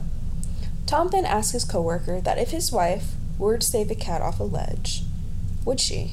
And he's like, haha, yeah, if the cat had pizza. And I'm like, are you calling your wife fat? Literally. A fucking asshole. I know. So his coworker walks away, and we see Tom has found a match of how the word sorry written on the bag has the same handwritten sorry as the one Patience did for Tom with the coffee cup. So we then see Tom like go to like this handwritten specialist that just so happens to be at the police station, and he tells him that the first sorry was written by an insecure person and a people pleaser. And I thought to myself, you can get all that from like writing sorry. Literally. Like I feel like you need like a whole letter of like sentences. Like, why'd you call her out like that? No, honestly? for real. But with the second sorry, they can tell that this person was angry and doesn't play by the rules. And Tom concludes that it's different people, and the specialist confirms that they are before making a sex joke, which I think is really gross. Mm-hmm. He's like, oh, if you get these two girls together, it'd be a fucking party. And I'm like, one, how do you know they're both women? And two, why? What the fuck? Mm-hmm. So next we cut to Tom and Patience on another date at the fair as they play that like throw balls at a bottle game. And Tom's like, hey, you're not supposed to let me win. And Patience like, oh, I'm not that type of girl. And he asks what type of girl is that? And she's like, oh, a loser. And I'm like, damn. We then ask if she works for that beauty cream. Well, Tom asks her if she works for that beauty cream company, and then proceeds to ask her if anyone at the company would want to murder the scientist to get back at the company. And Patience tells him that it could be lots of people since George sucks, and she admits to Tom that George was the one who fired her. She asks if she is a suspect to him, and he tells her no, all flirtatiously. Mm-hmm. We then cut to the two riding this really janky Ferris wheel as it gets stuck, and he tells her it looks like they'll be up there for a while, and she asks him if he's in a hurry, and he goes in for a kiss, but then the Ferris wheel decides to break down even further, and like it's jerking all around. It's not fun anymore, and everybody's freaking out, but big heroic Tom climbs out of the buggy, which is at the top, by the way, to climb down and help the guy fix the Ferris wheel. We then see a little boy who's riding by himself call out to his mom as we see Patience Catwoman senses that the boy's guard railing is about to give out. And I was like, this is why Christian doesn't want to ride Ferris wheels at the fair. Oh my god. I'll ride the Ferris wheel. I won't ride the roller coasters at the fair. I don't trust that shit. Really? What about those swings? At least it'll be fast.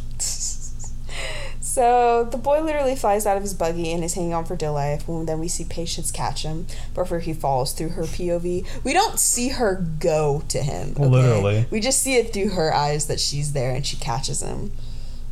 We then see Tom get to the Ferris wheel's like system as the boy's buggy continues to fall apart as Patience hangs on while the boy hangs on to her. The Ferris wheel is able to stop breaking due to Tom, but Patience is able to save the boy and herself from falling as the crowd cheers below. Woo. This whole scene was just very much like a... Also, you see her just like lunge to save some dude. I'm like, huh? What? Huh? Excuse me? So in the next scene, we see Tom and Patience on the ground as he looks up at the Ferris wheel with intrigue. Patience tells him that it's all over and that they can go, and he admits to her that he doesn't know how she got there so fast, but he's impressed.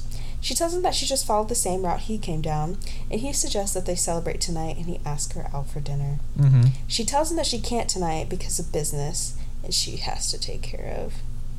Ooh. Mm-hmm. So next we cut to George and Laurel's mansion as we see Catwoman break in. While looking around, Laurel attacks her with a golf club. Laurel's like, "You're the person who killed my scientist," and asks what she's doing in her house. Catwoman tells her that she's looking for her husband, but Laurel tells her that since she's home, he won't be. So the two start fighting down the stairs, and Laurel is able to get Catwoman off of her as they circle around each other. Catwoman tells her she knows about the face cream and that it's a disease in a jar. Laurel says that that's not true because she's been using the cream for years, and Catwoman tells her that the only reason her scientist is dead is because someone wanted to keep the secret that the cream is toxic. Laurel's like, "Are you suggesting my husband killed him?" And Catwoman is like, "I suggest you tell me where he is so I can ask him myself." And Laurel's like, "Alright, if you want to find him so bad, he's at this function," as she hands him an invitation to a show. Laurel then offers her help and wonders how she can reach her if they ever need each other, and Catwoman tells her she doesn't really have a point of contact, and Laurel's like, "Oh, just take my phone."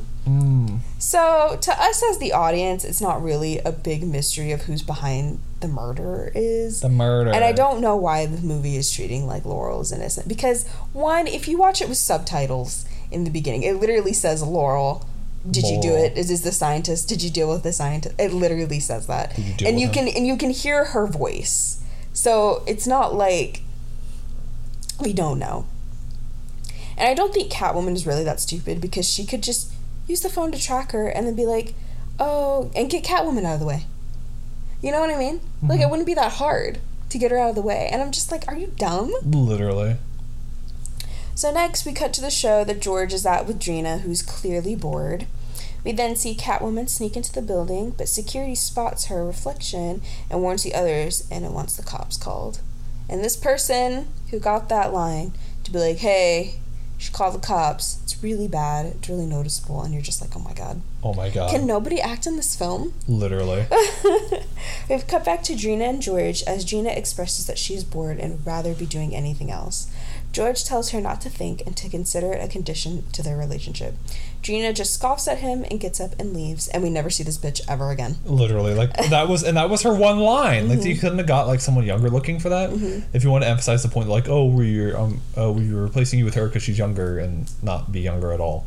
So, since George isn't paying attention to anything else anyway, he doesn't see that Catwoman has now replaced Drina by sitting next to him, and George is deeply startled by this while Catwoman shows off her gloved nails, which are, by the way, it's not ever addressed. I mean, you see it or whatever, but like, especially in the comments, those things are like diamond like tipped, so she can cut through things easily.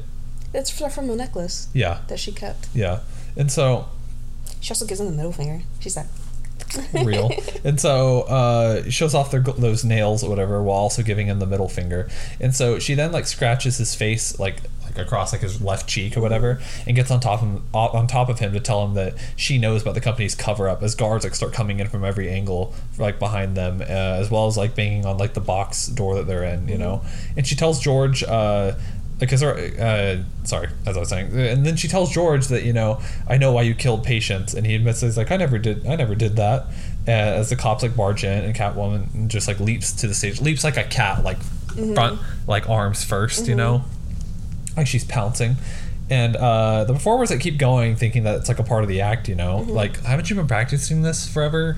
Did you not notice it as well? I think it was just more of those like, "Oh, this is for the theater. We must keep going." Just keep going. But the audience is like, they're like, clueless. Wow.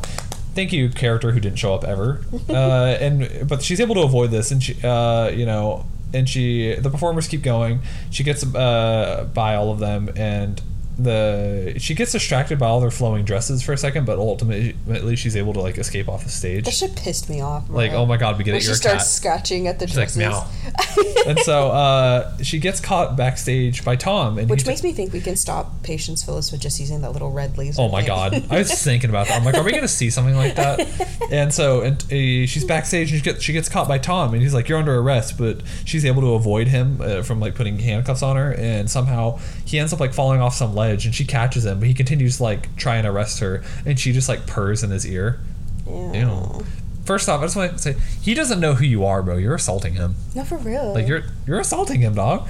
And so the two like start fighting, and she's able to like pull him after she pulls him up, and he gets the handcuffs out and it starts becoming like super sexual and weird. By the way, I mean, and then she gets him pinned down, and he tries to like take off her mask, but she's like or whatever, and she's able to stop him, and she's like, I can't reveal myself on the first date, or or she's like, not on the first date, when he reaches for a mask, and he's like and she's like, oh well, I'm taken, and she's like, oh, does she know about us? And he's like, there is no us. By the way, I love all those shitty one-liners. Like, you love it? It's great. I love it. I hate it, bro. I'm just like, oh my god. I'm like, oh my god, yes. Why do we have time for this? Nature is healing. You've saved the cinema or whatever. Oh my god. To Tom Cruise. So she like licks his face, again, assault, as he tries to get the handcuffs on her, and she's able to like slip out of those, or she doesn't even get them put on her, really, and she's able to just escape or whatever, because like she gets cornered, and she's like, that's crazy, and then like shuts off all the lights or whatever. And so then we cut to Tom having a very heated phone call about like Catwoman. Oh, it's not Tom, it's George. Or I'm George sorry. having a very the heated phone call about like Catwoman, and how she and how like she knows everything, And he looks at his like new scratches on his face or whatever. But then Laurel comes into the office, and George just like hangs up the phone. And I just want to say, the guy on the other end of that phone call is gonna be like, did you just hang up on me? No, for real. Are we still arguing, bro? Anyway, and George tells her, it's like, oh, we'll be ruined if this gets out. But Laurel tells him, is like, oh, I'll give you better advice from now on, such as like, stop taking Viagra like they're vitamins. And I'm just like, that came out of nowhere. And she continues to tell him to resist the urge to date children born on the same day cell phones were invented. And I was like, damn, just going for his fucking throat. Finish. And she tells him to like be a man, and when he like goes to slap her, he ends up like hurting his hand. Like her face doesn't react at all. And he hurts his hand, and she's like, oh, that toxic, that beauty cream I've been using has essentially turned my skin to marble. And I'm like, how do you like get up in the morning?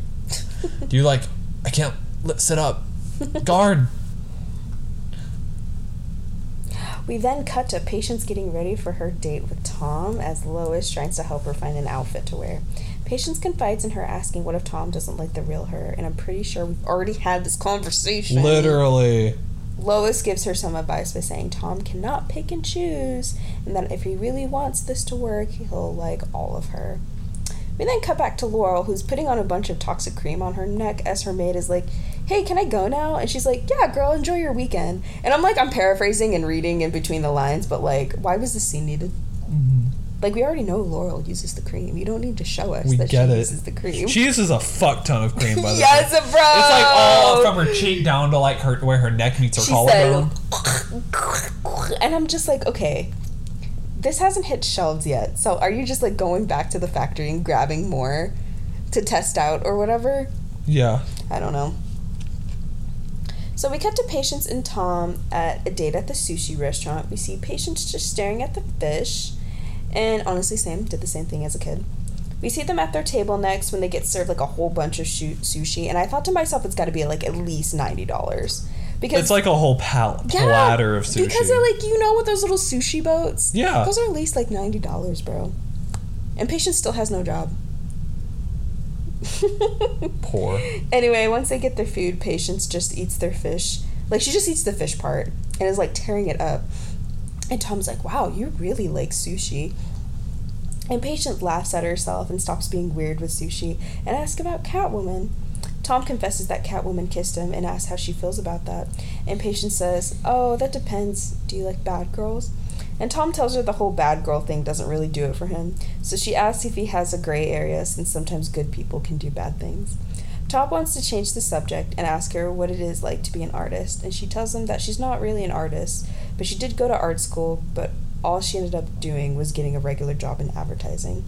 But not now. She isn't sure what she is anymore. Tom says he knows what she is, and she's not like other girls. She's special. She's special. Oh, brother, this guy stinks. That would have made me roll my eyes. Literally. Bro. Tom tells her that he really likes her and he wants to know more about her. We then cut to them walking through the city after their dinner date as Patience tells him that there's a few things she wants to explain. And Tom's like, oh, like your new look? And she laughs and says no, and he spins her around. He's like, you can tell me anything. and she tries to tell him that she's Catwoman. I'm assuming is what she's trying to say. Assuming. But then it starts to rain, and she like freaks out trying to get them to cover since she hates water. And I'm like, we get it. You're a cat. Which means she'd be hiding her litter box, bro. Also, does she purr? Does she like you know the little thing that... Does it purr? Tom then asks her what she was going to say, and Patience says nothing important, and they end up making out. Mm-hmm. She takes him back to her apartment, and we get this very, like, PG-13, like, sex scene. Yeah. After all that, we see Tom, like, get up and walk around her apartment while she's sleeping, and he gets some water.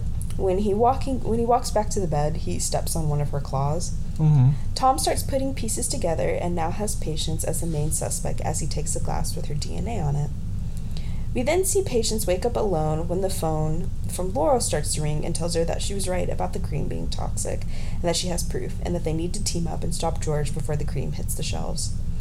We do see that Tom has left a note for Patience and it says something came up and he had to go. We then cut to Tom at Forensic as we see that the DNA from the glass is the same as the kiss stain from his last encounter with Catwoman. We then cut to Catwoman once again making her way inside Laurel and George's home as she finds Laurel waiting for her. Catwoman asks what she found and Laurel tells her enough evidence to put someone away for a long, long time. Mm-hmm. She then monologues about how she was everything the company wanted her to be. She was never more beautiful and more powerful, but then she turned 40 and they threw her away. Whoa. She then tells Catwoman that all the evidence is there behind her desk, but when Catwoman goes to look, she finds a dead George with cuts that look like cat scratches all over him. Laurel comes up to her and is like, "Do you like it?" Mm-hmm. And tells her that the claw marks were hard, but she thinks she pulled it off. And I thought that's like our kid with her noodle art. Mm-hmm. Do you like it? I do like it. Catwoman puts two and two together and realizes that Laurel killed George, and Laurel tells her that nothing will stop her toxic beauty cream from hitting the shelves and making her rich. She then throws her a gun with Catwoman, which she catches, which I was like, why would you do that, you dumb bitch? Why would you catch the gun? Why would you catch the gun? Literally.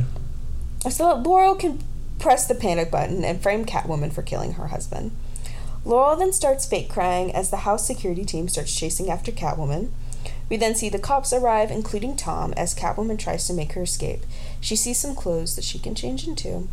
We then see Patience in normal clothes, and she's basically like, you know, those jogging suits, but it's like giving like Kill Bill jogging suit.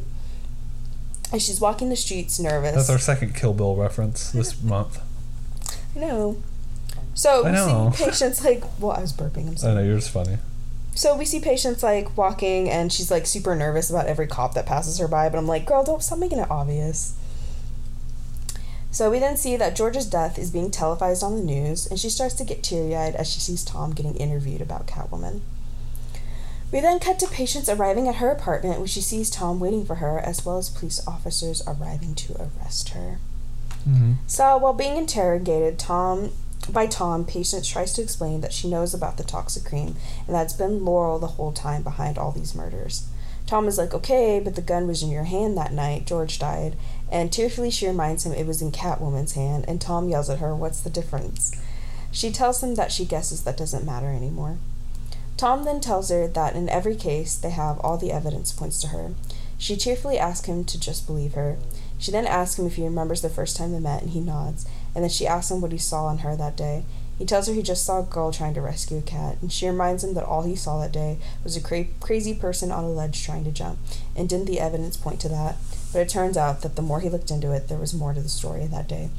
She asks him to just believe her, and he tells her how can he since he doesn't know who she is, and she reminds him that she's still the same girl he was last night.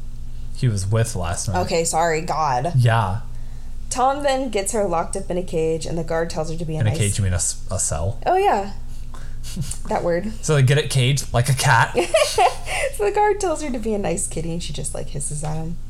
Because she's a cat? Back with Tom relooking at all the evidence as his coworker tells him to look at the bright side, that even though he lost his girl, at least they got their man. Back with Patience in the cell, Midnight comes to say hi by getting through the bars. While Patience pets her, she starts to remember what Ophelia told her, that she spent her whole life caged, but by accepting who you are, and all of who you are, then you can be free, and freedom is power. As she thinks about this, she sees a billboard for the toxic cream and thinks about this whole thing isn't just about her anymore. She thanks Midnight for giving her the idea to escape, but tells her that Lassie would have just brought her a key. This movie is already bonkers, but I really wish Midnight could talk. Do I look like a dog? Nah, for real. Do I look like Lassie? And so Patience just like slips through the bars somehow. Dude, my fat ass could never. Why are there prison bars on the outside window of this jail cell? Yeah. Also, y'all's AC bill is fucking awful. Y'all got open windows like that 24/7. And so she slips through the bars and is able to like jump out the window outside, and she almost gets hit by a car. The car is a Jaguar, by the way. Get it? Because she's a cat. And the guy who's driving is like, "Oh, are you okay?" And she's like, "You know, a girl like me always lands on my feet," before fucking stealing this guy's car. And so, really, by the way, I just really hope Midnight like stayed in the cell long enough for the guards to be like, "Oh my god, she turned into a cat." And so we then cut to Laurel, who continues to hold a press conference on her dead husband's behalf by telling the press that he would want to continue the dream that every woman has, and that's to be whatever she wants to be, and that he dedicated his life to pursuing that dream. And she tells him that she's the new chief executive and that she'll continue moving forward with the launch. And they then hold an after party where all the women get a free cup of the cream, and Tom makes an appearance, and Laurel's happy to like see him, you know, and announces to the whole party that he's the man who brought her husband's killer to justice. And you know what everybody says to that? Clap. Yay! Clap. And everyone just claps, you know, and Tom's like, "Can I have a word?" And she's like, "Oh yeah, step into my office." And we then see the cream like going out in like trucks and like to be shipped out, and Catwoman like tries to, or Patience, whatever, tries to sneak her way back into the building. And Catwoman. How'd she get her outfit back, by the way? No, literally. Would the police not have taken that shit? Well, either way, if the police had taken it, she would either have to like, either the police took it or it's back at her apartment. But either way, she had to go back and get it and change. Literally. Either way. And so we then see Catwoman chain up all the truck, like the front tires or whatever, so they can't. We think it's so they can't leave, but then she like drives a semi truck that's pulling that chain, and she just yanks the front tires off the trucks. And I guess that's one way to do it, but like you're telling me none of these guys have ever changed a tire? Well, I mean, like I think she ripped off the whole axle. I mean, I don't think that. I don't know. It looked. I don't think one truck can do that. Yeah, I mean, I don't know. It just looked like. It just looked like it just ripped off the tire. And if even at worst case scenario, I guess it would rip off the bolts. But I don't know. I don't know what I'm talking about. I'm literally just a dude on a podcast. I don't know what I'm talking about. Period. Oh, no, come back. Yeah, you go. Back with Laurel and Tom, as she goes over what happened with George, and Tom tells her that there were no claw marks on the scientist, and she concludes that Catwoman must not have had enough time to leave any. Tom tells her that Catwoman had no motive to kill the scientist, and asks Laurel what if he told her he knew the truth of who was really behind killing her husband. Laurel's like, "You make it sound like I'm a suspect," and Tom tells her that he may have evidence, and Laurel challenges this by saying that if you had any evidence, then I would be in cuffs. Tom tells her that they can make some sort of deal, and she asks if he can really make that evidence go away and pin it on Catwoman. Tom asks her if that's what she wants him to do. Laurel smiles and asks what he wants out of this, and he tells her that she's already given her what he wants, and that it was her. Laurel then asks why would he believe that it was her, and he tells her because he trusted a friend, and Laurel's like, "Well, that friend just got you killed," and pulls out a gun and just shoots him. Tom, while down on the ground bleeding, he tells Laurel not to be a stupid girl and not to kill a cop, and Laurel's like, "I am a woman," and I said, period. Anyway, before Laurel kills Tom, she tells him to give her regards to her husband, but before she can shoot, a whip pulls the gun out of her hand, and it's Catwoman coming to save the day. Catwoman then grabs Tom, and they run out of there, and Laurel calls out to them that she will just kill them both, as she calls for backup. We then cut to Catwoman and Tom running through the halls and stuff as they encounter security, but Catwoman is able to take care of that easily as they continue to move forward until Tom can't anymore and needs to rest for a second because, you know, he's bleeding out. Catwoman asks how he's doing, and Tom is clearly downplaying how badly he has been injured and tells her that he is sorry and that he should have trusted her all along. Catwoman then tells him that he must be confusing her with someone else. They then hear a door squeak, and it's the two security guards sweeping through looking for them, as well as Laurel, who follows right behind. And the security guards are the same guys from earlier. So I thought they were different guys, but no, it's the same guy. Catwoman is able to get one of the guys in a surprise attack, and I don't know if she killed him, but it makes it seem like she killed him. And I was just like, oh my god. Tom, being left behind and vulnerable, sees the other security guard. We then see Tom is able to sneak attack him by using a blunt force object to take him down. And that guard is probably dead too, or at least severely injured. Has a sustained brain injury. Perhaps. Laurel makes her way around with a gun, and Catwoman surprises her and tells her that she should have never trusted her because she's fake. Laurel asks if she is some kind of hero and starts shooting at her, but loses sight of Catwoman and continues to taunt her by calling her a thief and a freak. Laurel asks her if she doesn't have an identity, why keep it a secret then? And Catwoman sneaks up behind her and tells her because she killed Patience. So they start fighting, and while Laurel is down, Catwoman tells her that it was her she flushed down the pipes. She then smacks Laurel in the face with the gate door and tells her that she is Patient Phillips, and Laurel's like, oh, so that's who's under there? Uh-huh. Honestly, I think that's the best line that was delivered in this movie. Yeah. Because she's like, that's who's under there? Like, she's genuinely shocked. So as the two continue to fight, Catwoman is able to throw her through a big photograph. Catwoman then continues to keep kicking her through more big photos until Laurel tells her that she can't get hurt. Catwoman is able to piece together that it must be the cream that is able to prevent Laurel from getting hurt, and Laurel explains that if she stopped using it, then her face would fall off. Laurel then grabs the pipe and starts flailing it around to hit Catwoman, but she evades every shot as she further explains as long as she keeps using her cream, her face is like marble.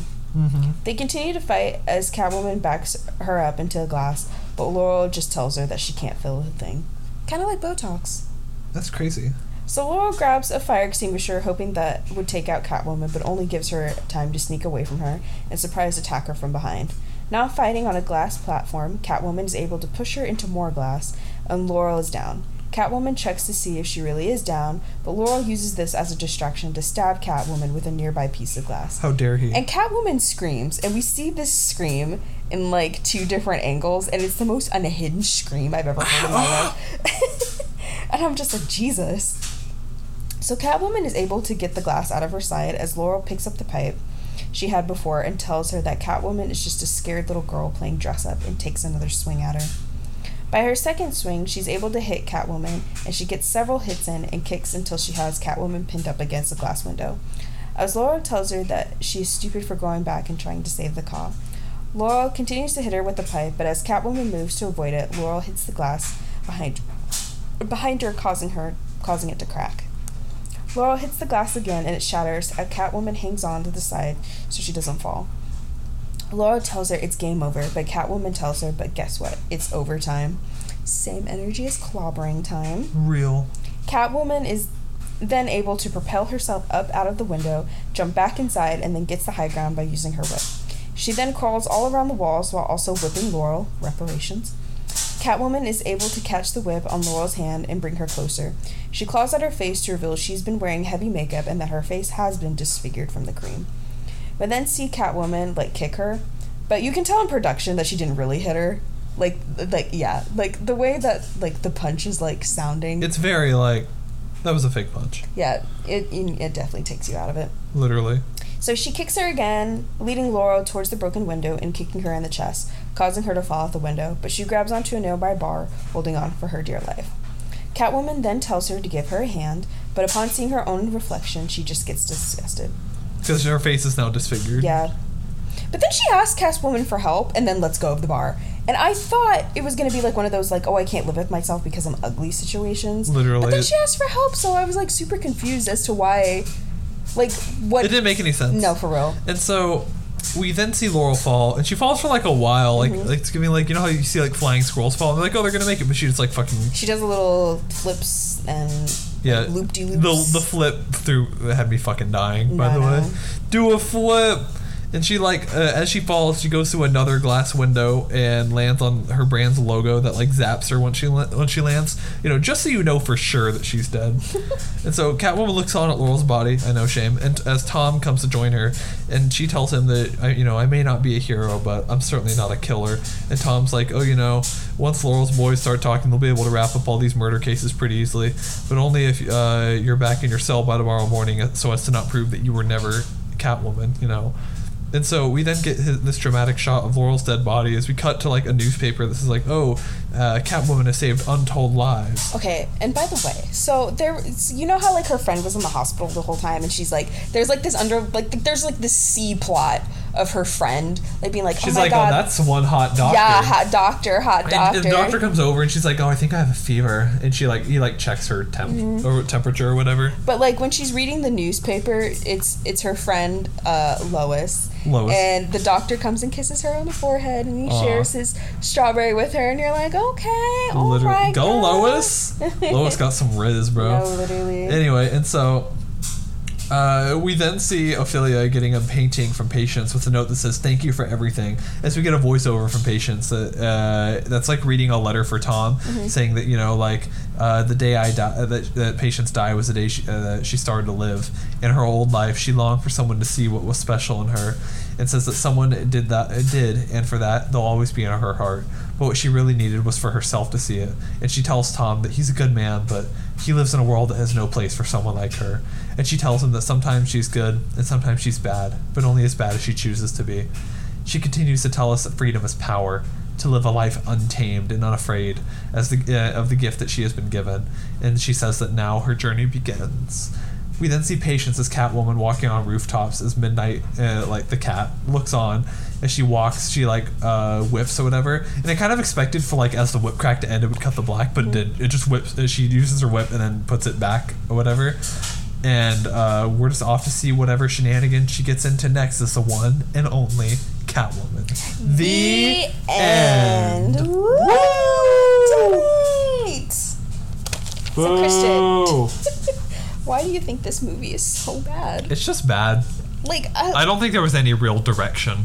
Oh no, for sure. There was and I think honestly diverting so hard from the original source material is probably hindering it so bad. Literally, no, yeah, definitely. And I can't tell if they were afraid to use the Selena Kyle, afraid to use that because they were like, oh, well, this is bad and this could look bad and then my movie can't be made. No, yeah, I get it. Yeah, so I feel like that was the only thing that could, be done, but I'm not entirely sure.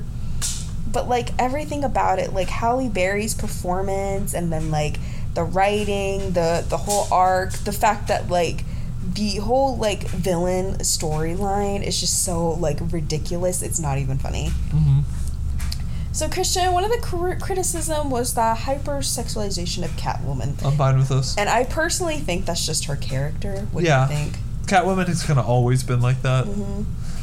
I mean, your choice whether you're into it or not, but that it is what it is, I guess. Yeah. I don't know. There's no real other way to say it. Catwoman has kind of just always been hypersexualized. Mm-hmm. So, what do you think of the villain/villain arc? The villain/what arc? Villain arc. Villain/villain arc. Mm-hmm. I mean, there wasn't we see her get worse. She's kind of just bad from the get-go. I wouldn't say bad, it's just more I think she discovered that she had this power and was like, okay, well, I'm going to use this. And it was just kind of the opportunities kind of presented themselves. Yeah. I mean, they were for her own personal gain, but I think everything that was kind of oh, okay, I don't need this to get out, I'm going to kill them. Literally. I don't need this to get out, so I'm going to kill them. So, yeah, I don't know. I just think it was so stupid. I feel all the villains that we have in fucking Batman's universe, why? Why? Why do you have to come... I feel the plot is so simple, and the fact that even in real life, it would have, fixed itself anyway. I feel the difference between Marvel and DC is that Marvel, the villains, whatever, have, goals, and She didn't have one. And in, DC, the villains are kind of just bad because they're bad, you know? Lex Luthor, he has everything. He's rich, he's super smart, but he's just I'm gonna be an asshole, Same with Joker. I mean, Joker's, crazy or whatever, but, same thing. He's just in love with Batman. Real. So what do you think could have made this film better? A lot of things. What? And better writing. I was gonna say that. I feel if they had a better writing and have definitely used and an actual direction to put the story in, It was kind of all over the place. Do you like the fact that Patient Phillips is kind of her own thing? I mean that's fine. Mm-hmm. I had no issue with that. It was just it wasn't that, it would have been cool if she if she was Catwoman because she couldn't afford rent, so she would steal jewelry to pay for it, and she has motivation well, you don't agree with her because she's technically not a good guy. Mm-hmm. You're oh, I understand, you're just trying to live, Yeah. But no, you get god cat powers. You get god cat powers. Literally. All right, Christian, is this a puff puff pass or a puff puff smash? Personally, I'm torn on what to say. While the movie was bad, don't get me wrong, it's also, I could watch it again. Mm-hmm. But I'm gonna. You can say a puff puff meh. I want to, but I'm committed to the pass or smash. So or smash or pass, whatever. So I'll say it's a puff puff pass. You can definitely pass on this one if you would like, but how would you rate it? I'm gonna give it a 3. I'm gonna give it a 1. Jesus. I'll give it a 2. Okay. I gave like Moonfall a 1. This gets a 2. This gets a 2. All right, Nightmare. For the sole reason of it was better than Moonfall. Oh my god. Give it a Nightmare Blunt rotation. Nightmare Blunt rotation? Mm-hmm. Damn.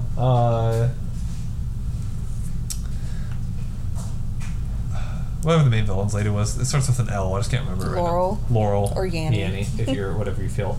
Laurel. Midnight. Okay. I'm like, why is the cat talking to me? Mm-hmm. The facial cream.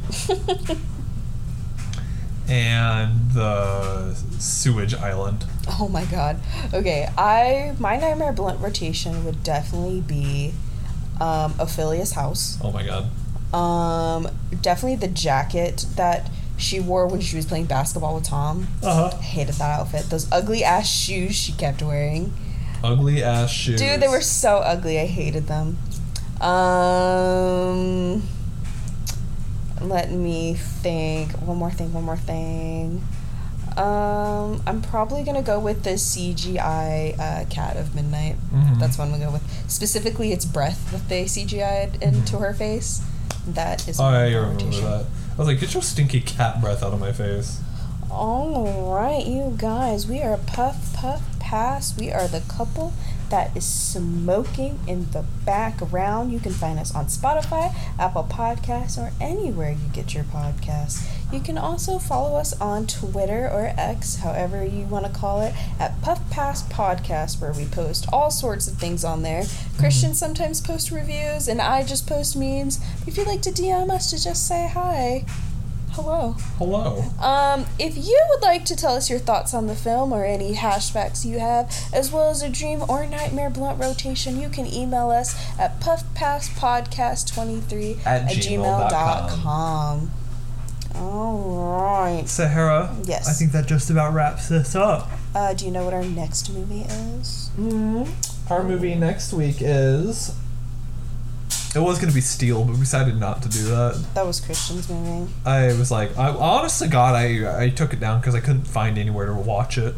I'm pretty sure it was... I mean, YouTube, but like, if we're going to rent a movie, you know, I mean... Yeah. I don't know. Also, I took it down because I'm like, I feel like for it to be a bomb, it has to be like expected to do well, and then just doesn't. Okay. That was my thing. Rules for the month. Yeah. All right. Well, our next movie we will be covering Sinbad: Legends of the Seven Seas, which I have never seen. I've never seen it too, but I've always wanted to. I know. I want to see why people hated it. No, for real. I need to know. Because I loved this era of animation. I'm pretty sure Michelle Pfeiffer's in that movie. Dude, I loved this animation. Yeah, it's really good. Like it reminds this, me of Treasure Planet. Treasure Planet, and like, El Dorado. Yes, El Dorado. Yeah. Atlantis. Mm-hmm. Yes, yeah. I love this animation. Yeah, so we're excited. So we'll be covering that cartoon. So check that out next week, you guys. Check that out. All right. For real. So bye, Christian. Bye.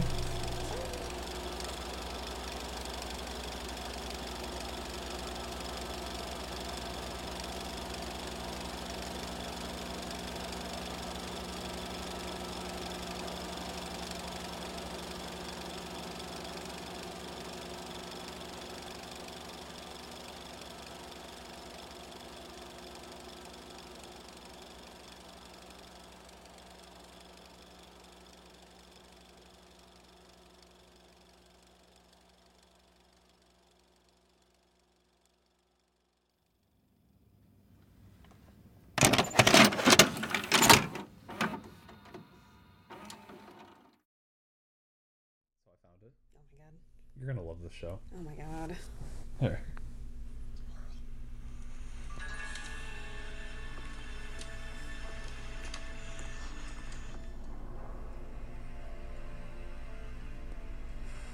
Heading the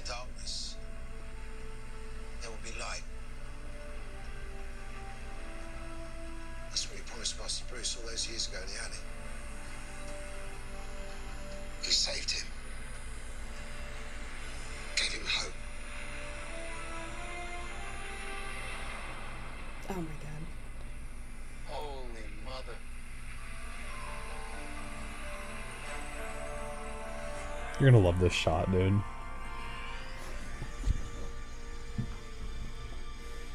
Just wait. It's just so fucking stupid. Like it would have been great if it was just that shot, like right there. But it's they show him.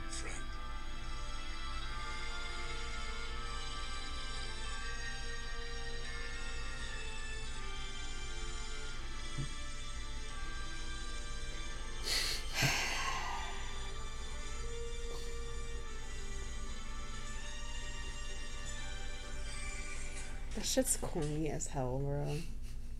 Like it's so fucking bad. But I committed to the bit. Christian's like, it's done. It's finally It's over. fine. It's fucking. What is it? Fucking Clone It's War. over. Clone Wars. The dreams, or the mission, the nightmares. It's finally over. Oh my god. Like, it's so fucking. I committed. Like season 2 to 3 was really good, and I was like, oh, it's gonna get better, right? See, that's what happens when you have too much of a long show and not knowing where. You know how to start it and you know what you want to do with the ending, but the middle you have no idea how to get to point A to point B, and it's so obvious. And Literally. I hate shit like that. And it's like Balenciaga. I'm just reading your notes. Balenciaga. I think that's that lady though. What? The lady that plays Ophelia. That's her. Oh my god. No, because when I see Balenciaga, I think of like. Oh, the AI thing? Yeah. Oh my god. Master has presented Dobby with Balenciaga. Dobby is free. Oh my god.